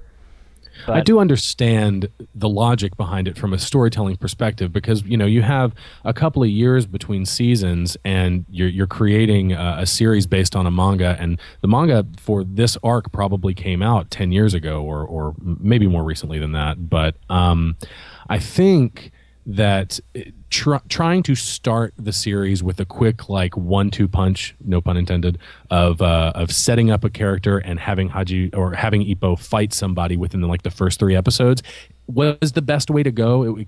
Trying to start the series with a bang, but I do feel that it was kind of underdeveloped and a little bit weak. It didn't feel as important as maybe the show wanted it to feel. I also thought that the actual fight was kind of lame. They did this imaginary thing where Ippo was quote unquote drowning during the fight because Shimabukuro was using this fighting technique that made it difficult for Ippo to breathe, and it made it feel like he was drowning underwater. And that is they hadn't done that in the anime before. There was never this in this fictional injection into the fight where you'd like a guy would turn into like a tiger because he was intense, or like somebody would be drowning in the water because they were having trouble breathing, right. They never did that before in the anime. It was totally new to me, and I was like, oh my god, what is this when I watched it. I did feel like it was a bit over the top for and like that the fact that it happened so early in this series too, and I'm basically a virgin when it comes to Hajime no Ippo. I felt that even later in the series, the fact that they have like special moves and stuff like that remind me of the fact that basically every sports show I've ever seen, basically not everyone, but basically everyone is just a different version of a shonen show. That the way they implement like special moves and stuff like that. I'm not a big fan of that, and to start off the series with this whole thing about you feel like you're at the bottom of the ocean, but I was born under the ocean, I'm part of the ocean, and that kind of stuff, it felt really melodramatic and over the top, and it didn't work on me. It was surprising for me. I mean, the most fictional thing that happens in the original 75 episodes is that when a person is kind of pushed past their limit in a fight, and this happens in the Sendo fight, somebody will like maybe become semi-unconscious, and they'll get like this green glint in their eyes, where that they're kind of fighting unconsciously. And they did that in this season a few times, but in the original, that didn't come up until like episode 70 or something. And when it happened, it was like, oh shit, like something is happening, because most of the original series didn't have any of this fictional type, Prince of Tennis, I can hit 10 tennis balls at once type of bullcrap in it. It was very simple. Ippo develops his Dempsey role, but he doesn't even know that he's developing a move that some guy who retired years ago used, and there was never really any of that super shonen fighting in Ippo, and I don't really think that they did a whole lot of that in Rising, but I think that I'm sure I can see how you're drowning underwater because I'm a fisherman or whatever maybe felt like that. I understand that. Yeah. But as far as the first arc goes, that's only the first 3 episodes, and they get through it pretty quick. Yeah, they do. So, you want to move on? Yeah. So the second arc is about some of the other characters, such as Aoki, and they've always been side characters in Ippo, and Aoki is usually only used in the show for comedy, comedic relief or whatever. But they give him about 5 episodes or so. It's something like that. It was a little bit disappointing for me again to go from this fisherman guy to Aoki, because it felt like they were sort of doing 2 lame back-to-back arcs, and I kind of feel like maybe we caught the manga at like a lull in this season. The thing that I appreciated the most out of the Aoki arc, honestly, was something that's probably, his girlfriend probably came up episodes and episodes and episodes ago, probably the first season. Of course, but I appreciate the fact. I appreciate the fact that they have an adult sexual relationship and it's not taboo or weird and kind of, they don't do the anime thing where it's like, oh, we don't kiss or anything, we can't even hold hands. But no, they're adults and they have sex, and that's okay because that's what adults in relationships do. Right. Amen to that. I appreciated that. I don't know that I like that they make such a big deal out of her being ugly. That's a joke that's a joke in the original show also. It's just part of the humor of it. I don't know. Like I said, Aoki is comedy relief usually. It didn't land with me particularly well. It made me a little bit uncomfortable, but I do appreciate their relationship, but I don't think he had any real life drama that's paralleled inside the boxing ring, and ultimately that comes to my biggest complaint about the show is that everything about boxing is insular to boxing. But I can talk about that a little bit more as we go on because it comes back up. Anyway, I didn't love the second arc either. I thought that it was kind of a poor way to start the show, but neither of these arcs are major in this particular season, so I think we should move on. Okay. It's interesting that you talked about how they sort of do a bad job of connecting the out of the ring emotion to the fights or whatever, because I always thought that Hajime no Ippo was sort of I call it the king of the build-up, and I called it that when I reviewed the original show because Hajime no Ippo was always a show that had this very formulaic way of balancing the number of episodes and the amount of time they spent building up a fight with the amount of time they spent in the ring. And it was always something like maybe if they spent 3 episodes building up this match, then they would spend 3 or 4 episodes on the fight. And by the time that the fight started, like the build-up was almost more exciting than the fight, because by the time you got to the fight, you wanted to see it so badly. And that was the thing that Ippo always did a really fantastic job of, even back in New Challenger, the second season. Even after a 10-year gap, they managed to still capture that kind of anticipation magic, and I really thought that the first 2 seasons of Rising didn't do as good of a job of that. I mean, how could they? Ippo was fighting the fisherman in the first episode. I mean, there was no way that they can do that. But the third arc, I know that you didn't really like the villainous character in the third arc, Sawamura. But, so mustache twirly. I thought that the build-up they did in the third arc sort of returned to some of the magic that the show had used in its previous seasons to make you hate and want a fight to happen so badly that it was just something. I almost skipped watching a few episodes because I wanted to watch the whole fight at once, but I ended up not being able to stand it. I couldn't do it because I hated Sawamura so much by the third arc, and they sort of painted this picture where Ippo couldn't possibly win the fight because Sawamura had figured out a way that to beat Ippo's Dempsey role and had discovered his weakness, and it was more again about Ippo overcoming a challenge that he had in front of him. And I thought the third arc was one of the best fights that they had in Ippo, even going back to the beginning. And there are many reasons that the Sawamura arc didn't really work for me. Not to say that any of it was bad. I don't think there's anything in the show that's straight out bad. But the thing about the Sawamura arc that really didn't work for me is not only is he really, really blatantly on the nose evil. Like if they had just given him a little pencil mustache for him to twirl, it would have been perfect. The dude is basically he's a potential serial killing vampire. Oh my God. That's basically what he is. His coach has to stop him from just murdering someone, a stranger, in cold blood in a back alley with a knife. And when he stops, he likes licking other people's blood off of, inanimate objects and his fingers and things like that. Like, the dude is psycho. And his manager is under the impression that if he can just basically get his ass kicked by Ippo, that he can understand the value of becoming strong and the value of whatever, right? The guy doesn't need an ass kicking, though. He needs a straitjacket and a therapist because he's just fundamentally broken, right? So he's pretty crazy. I mean, he needs to be in a He's absolutely antipathetic. He's like to me, stabbing his meat, like he's like, I want my meat to be tender, and he stabs the meat, and they show him like chewing up the steak in the most disgusting way possible. And it's ridiculous. It's a little over the top. I don't care for him at all because he's just so obvious. Like he's so on the nose. I like a little bit more nuance in my character building, and it's not like they couldn't have done that. They totally could, but they decided to make Ippo fight Dracula. So I mean, I guess there's something to say about that.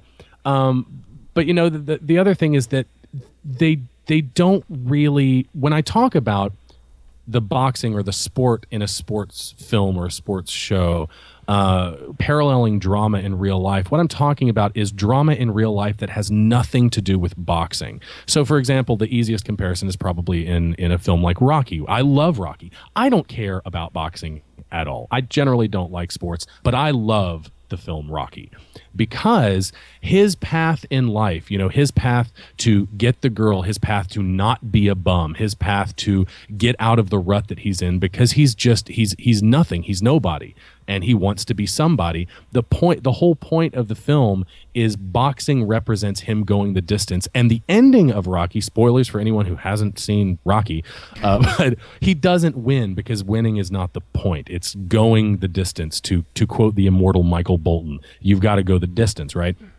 So I think that... It's a good song. It is a pretty good song. I'm unabashedly a fan of Michael Bolton.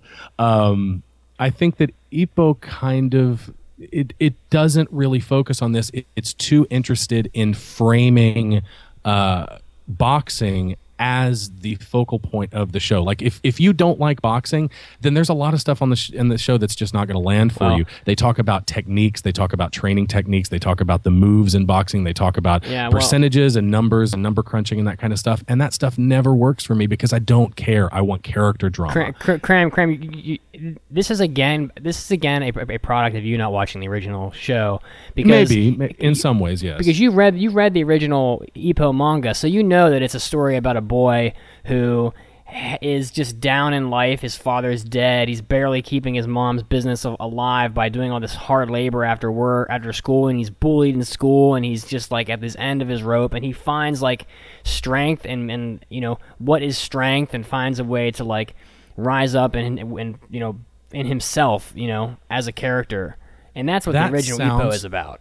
That sounds great. And I have no doubt in my mind that the first series I probably would love. I probably would think it was great because it is all of those things that a really great sports series, it sounds like anyway, what all of these great sports series and great sports films should be. And for many of these, I know it's become a trope and it's become overused, but it's an underdog story. It's about someone finding his path in life and using the sport as a metaphor for those struggles. And the sport is really secondary or sometimes even tertiary to, dramas that are presented in the character's real life. And the sports provides a dramatic focal point for those kind of pieces of drama or melodrama.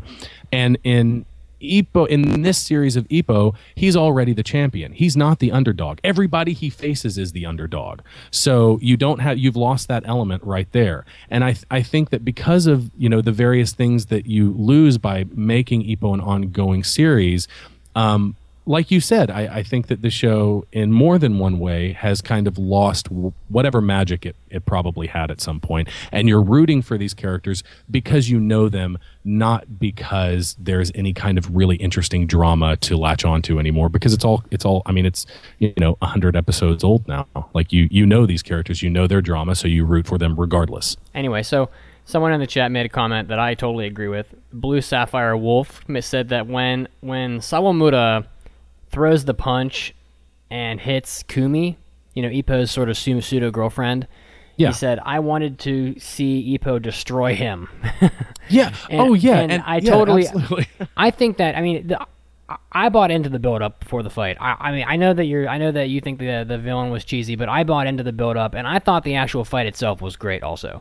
But I think we should move on because we haven't gotten to the best part of the show yet. And we have a couple arcs to go through. I know you guys are slowly going through this, but I actually watched a couple episodes, and the couple episodes that I saw a little bit of Mr. Demon Dracula, evil guy, but then I saw the one after where it was the coach, and it was no, we're not that far yet. You're getting ahead of yourself. You guys are going so slow. Well, we got one we got one more arc, which is Takamura and David Eagle. Well, you need to get to the best part of the show. We'll get there. Okay. So, also, someone in the chat. I'm sorry, I can't remember who it was. They scrolled past, but someone in the chat actually made a good point that I failed to mention, and that is that they do explain the joke with the ugly girlfriend, Aoki's ugly girlfriend, in the first season, and the joke is that it's a known fact that Aoki likes ugly girls. That's his thing. So, and they make fun of him because they think it's weird that he likes ugly girls. Mitsuki, beauty is in the eye of the beholder.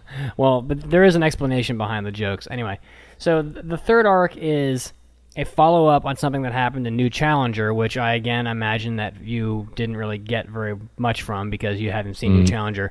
But I understood that they were old rivals, or they were old. It was kind of an old thing coming back up. I understood that much, but the details, no, I didn't know.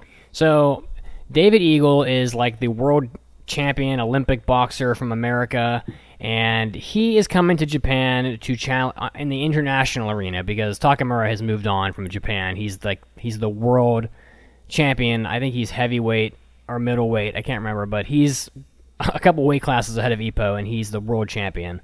And he beat down Hawk, a guy from the last season, really, really badly, to the point where Hawk just couldn't fight anymore. He retired. And David Eagle is coming to Japan to sort of avenge his friend, I guess, even though Hawk was an asshole. So there's Hawk, and now it's Eagle. And David Eagle is like this Olympic champion. He's got blonde hair. He's like the golden child. He's a really nice guy. He signs autographs for kids. He's a good person. And in the fight, they really paint Takamura as being the bad guy, and like the kind of guy that would gouge your eye out to win a fight, And that is sort of how Takamura is. He is somewhat of an asshole in the show, and that's just his personality. Not really. He doesn't seem like a very good guy. He's hot-headed. He's also sort of a side character in the show compared to Ippo, but his fights are normally taken more seriously because he's a heavyweight fighter, and the fight against Hawk in the prior season was actually pretty good. But how did you feel about the arc with David Eagle? I mean, did you? I certainly thought it was better than the first two arcs. Yeah, I suppose so. I think it's interesting how they frame David Eagle as kind of like very, very American. Like every prominent American figure in the show is super Aryan, like blonde hair, blue eyes, straight up, like and he even like his last name is Eagle, and he's an American, and he jumps into the ring in an eagle costume. But as far as the fighting goes, I mean, the fighting was as good, I think, as it usually is. One thing about the show that I kind of appreciate is something that I got out of Kill la Kill is that the showrunners clearly know how to frame action and how to frame a scene and make it feel kinetic when it's actually just a still frame, when nothing's really happening. Mm-hmm. Because the show is not, it doesn't have a huge budget. No, that's it doesn't. Pretty obvious. It doesn't, and I think that's part of our product, that there being such massive gaps in between seasons. I think the interest and the popularity of Ippo waned a long time ago. I imagine it probably peaked in the mid-90s, and I'm quite frankly flabbergasted that they even got another season. So, yeah. But I get what you're saying. But yeah, I think that the fights leading up to the fight with the actual main fight with David Eagle were fine, I think. But the fight with David Eagle himself, I thought was really good. I liked that one. Very exciting. Again, not a whole lot of external emotional drama or anything like that to tie into, but like the fight itself was good, I thought. And I think the one thing that really stands out to me about all of the fights that kind of brings out the intensity as it should is the music, because I think the music in the show is by and large really, really great. Aside from a couple of tracks that seem kind of chintzy and poppy and doop derp derp, like kind of goofy sounding. Yeah. But apart from that, I think a lot of the battle music is really, really exciting and apt for the show. But yeah, the arc was okay. It was fine. I thought that basically what they accomplished with this arc was that they showed more of Takamura's personality when he is faced with a difficult opponent. How does he handle himself? What kind of a competitor is he? And you find that he's he's the type of guy that will do whatever it takes to win. I think, even if it means going after a guy's blind side because one of his eyes is swollen shut or whatever it might be. But I honestly thought that this arc was also sort of a side story. I mean, clearly there's two major arcs in this season, and this was not one of them. I still enjoyed it. I thought the action was really great. One of the things I love about Ippo is that even though the heroes generally win every fight, somehow I'm always convinced that they're not going to win. Like, I honestly didn't know that Ippo... I didn't know if he was going to win against Sawamoto or not. I didn't know whether or not Takamura was going to win against Hawk or not. I really didn't... I didn't... Or against Eagle.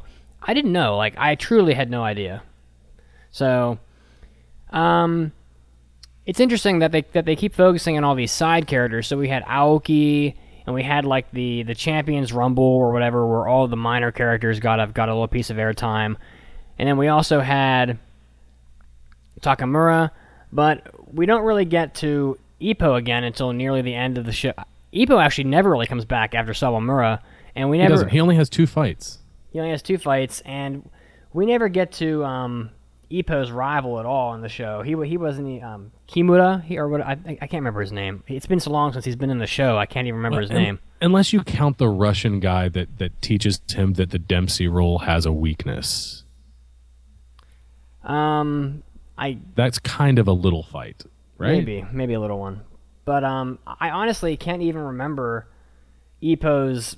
I think his name's Kimura. I'm going to go out on a limb and say that. It's been like 50 episodes since he was important, but he was such an important character in the original anime that it's amazing that he just kind of disappears. But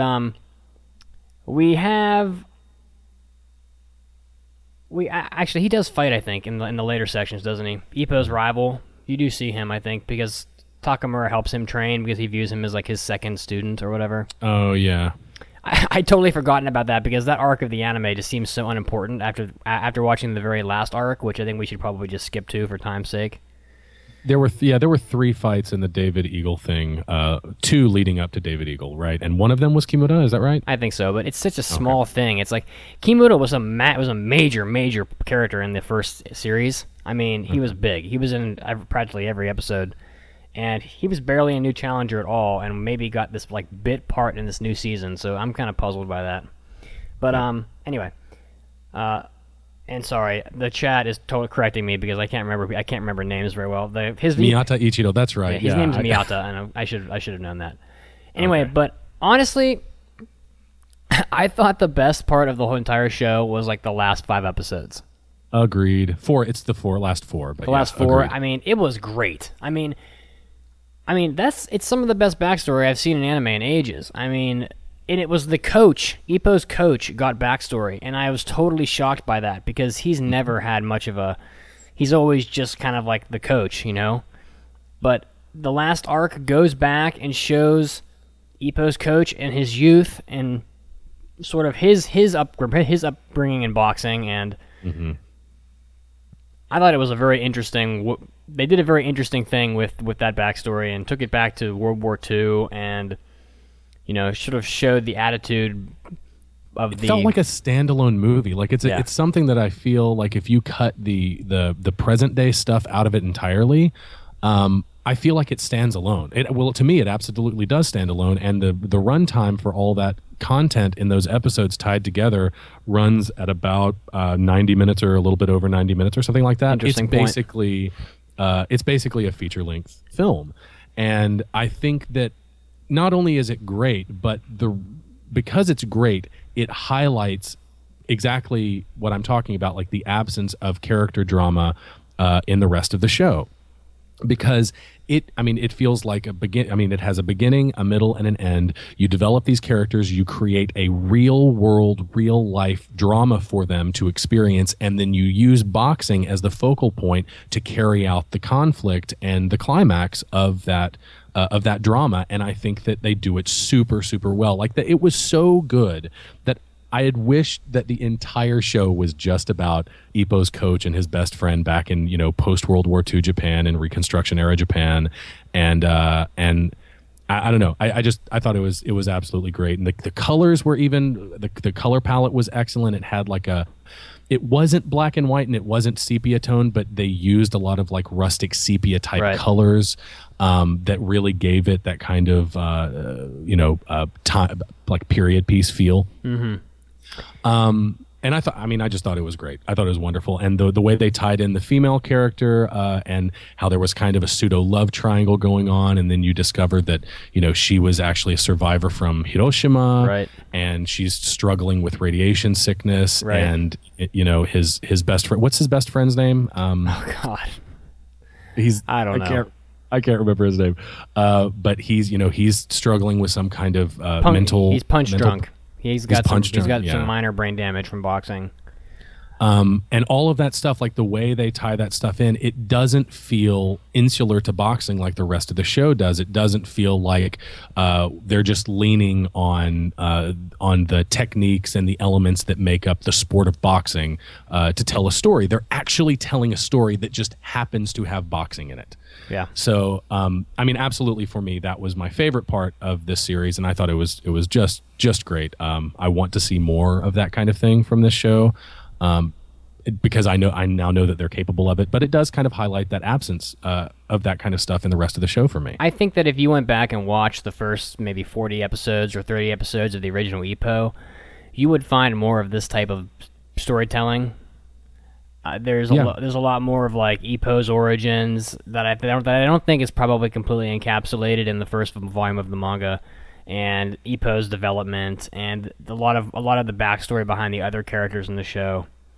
I have no doubt. That, if knowing that the writing is capable of this, I have no doubt that the beginning of the show is exactly what I look for in sports shows and in great sports films that, I don't care about sports, but I have many sports films and not really sports TV shows. Friday Night Lights is a good show. But those shows do what I need them to do, and it's that they create good characters and good character drama that just happens to feature a sport. And that's really what I want. But if you're a big fan of boxing, then you're probably going to like this, because they sure do talk about boxing a lot. Just boxing. I thought that the last arc I thought that the motivations behind the characters were great. I thought that it's sort of you're fighting for Japan's pride, or fighting for love, or whatever it is, and they sort of develop all these things outside of the ring, and I think that's great. And all the characters are very likable, and you get concerned about the coach's friend who has some minor brain damage, and I thought that his fights in that arc were very unpredictable. I didn't expect them to turn out the way that they did. I thought that the action was great. I think I about went crazy when at the end of the last fight. Some of the pivotal hits that happened in that fight got me so pumped up. And then the very end of it, when they're, saying their goodbyes or whatever at the end of the arc, the way that they sort of, it's so cool the way that he like punches and says goodbye and at the air or whatever, and it makes no sense to people that are listening, but it is. A lot of the stuff, like a lot of that kind of drama, to me, is a little mawkish and kind of cheesy. I liked it.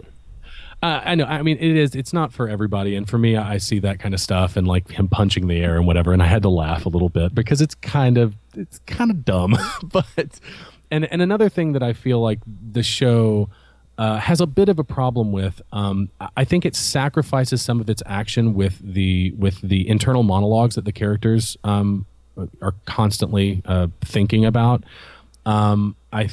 And this is a problem that I think a lot of shows based on manga, I've talked about this at length on the podcast, but I do think it has a problem with the internal monologue, and it sacrifices some action for that, because you lose, the rhythm of the action can't keep up when characters are constantly thinking about, he's throwing this punch right now, so I must move out of the way, and therefore I will throw this punch, and if I do this, then he's going to do this, and just constantly talking about their strategy as the thing is happening. No, Cram. If you want to see this in nightmarish form, you should watch the last arc of Hunter x Hunter that just finished. Oh, really? That fight was I shit you not, it was 5 or 6 episodes longer than the Frieza battle, the original one. What? Yeah. It was That's unbelievable. insane. I mean, I've been watching that crap since, like, last year, September. I mean, I shit you not.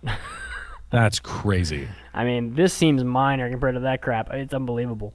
But I get what you're saying. I mean, I appreciate wanted to a ask little you bit too. of that. There was a thing that happened in one of the fights leading up to David Eagle, and it's not really a pet peeve for me, but I know it is for you. They do interrupt the action to do a flashback for the not the what's his name? I think he's the Thai guy, the guy from I can't Thailand. remember, the coconut head guy or whatever. I He don't flashes like that. back to like his daughter's dying, and he's being used by his manager, and he as basically a punching bag. Yeah, I don't like that, and I part of it for me, it's more abrasive the longer that is. I mean, if they're taking you away for like 90 seconds or something, I think it's okay, but if they take you away for like 8 minutes and you sort of forget what the hell you were watching in the first place, that's a problem for me. But I don't like that. I mean, I noticed that. Yeah, problematic. Yeah, I wanted to ask you. That's the one thing I wanted to ask you about. But yeah, I feel like as far as like interrupting action goes, I think that the internal monologue doesn't do the show a lot of favors.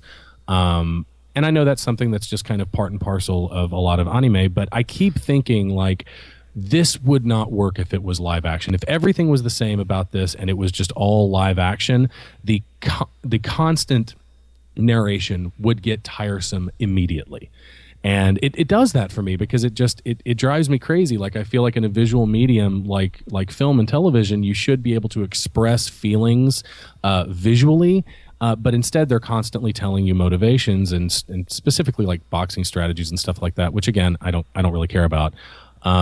And yeah, it just gets kind of tiresome, and it reduces my enjoyment of the really great moments, like the really big hits, and when the music swells up, and you've got these great shots, like when some boxer gets hit in the side, takes a body shot, and his ribs are breaking, and you see this kind of X-ray image of his ribs snapping. Like, that stuff is great.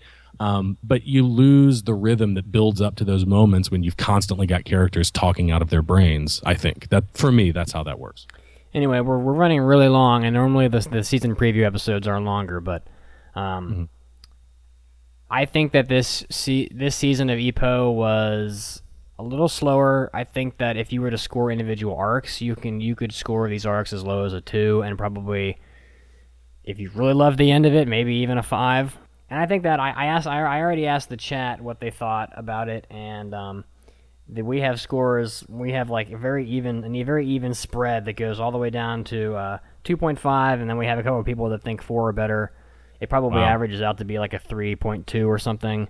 Yeah. Overall, and I think that basically speaks for how the difference in quality of the different arcs.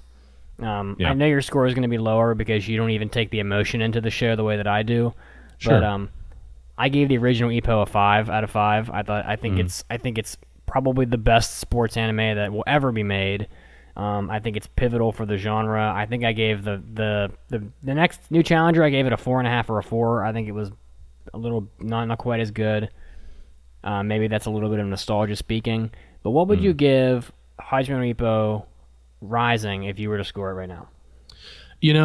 Before the final arc, I was leaning toward for me, I felt it was a generous 3, because if I was going to be honest about it, before the final arc, I didn't dislike the show, but I didn't really like the show. It didn't do anything for me.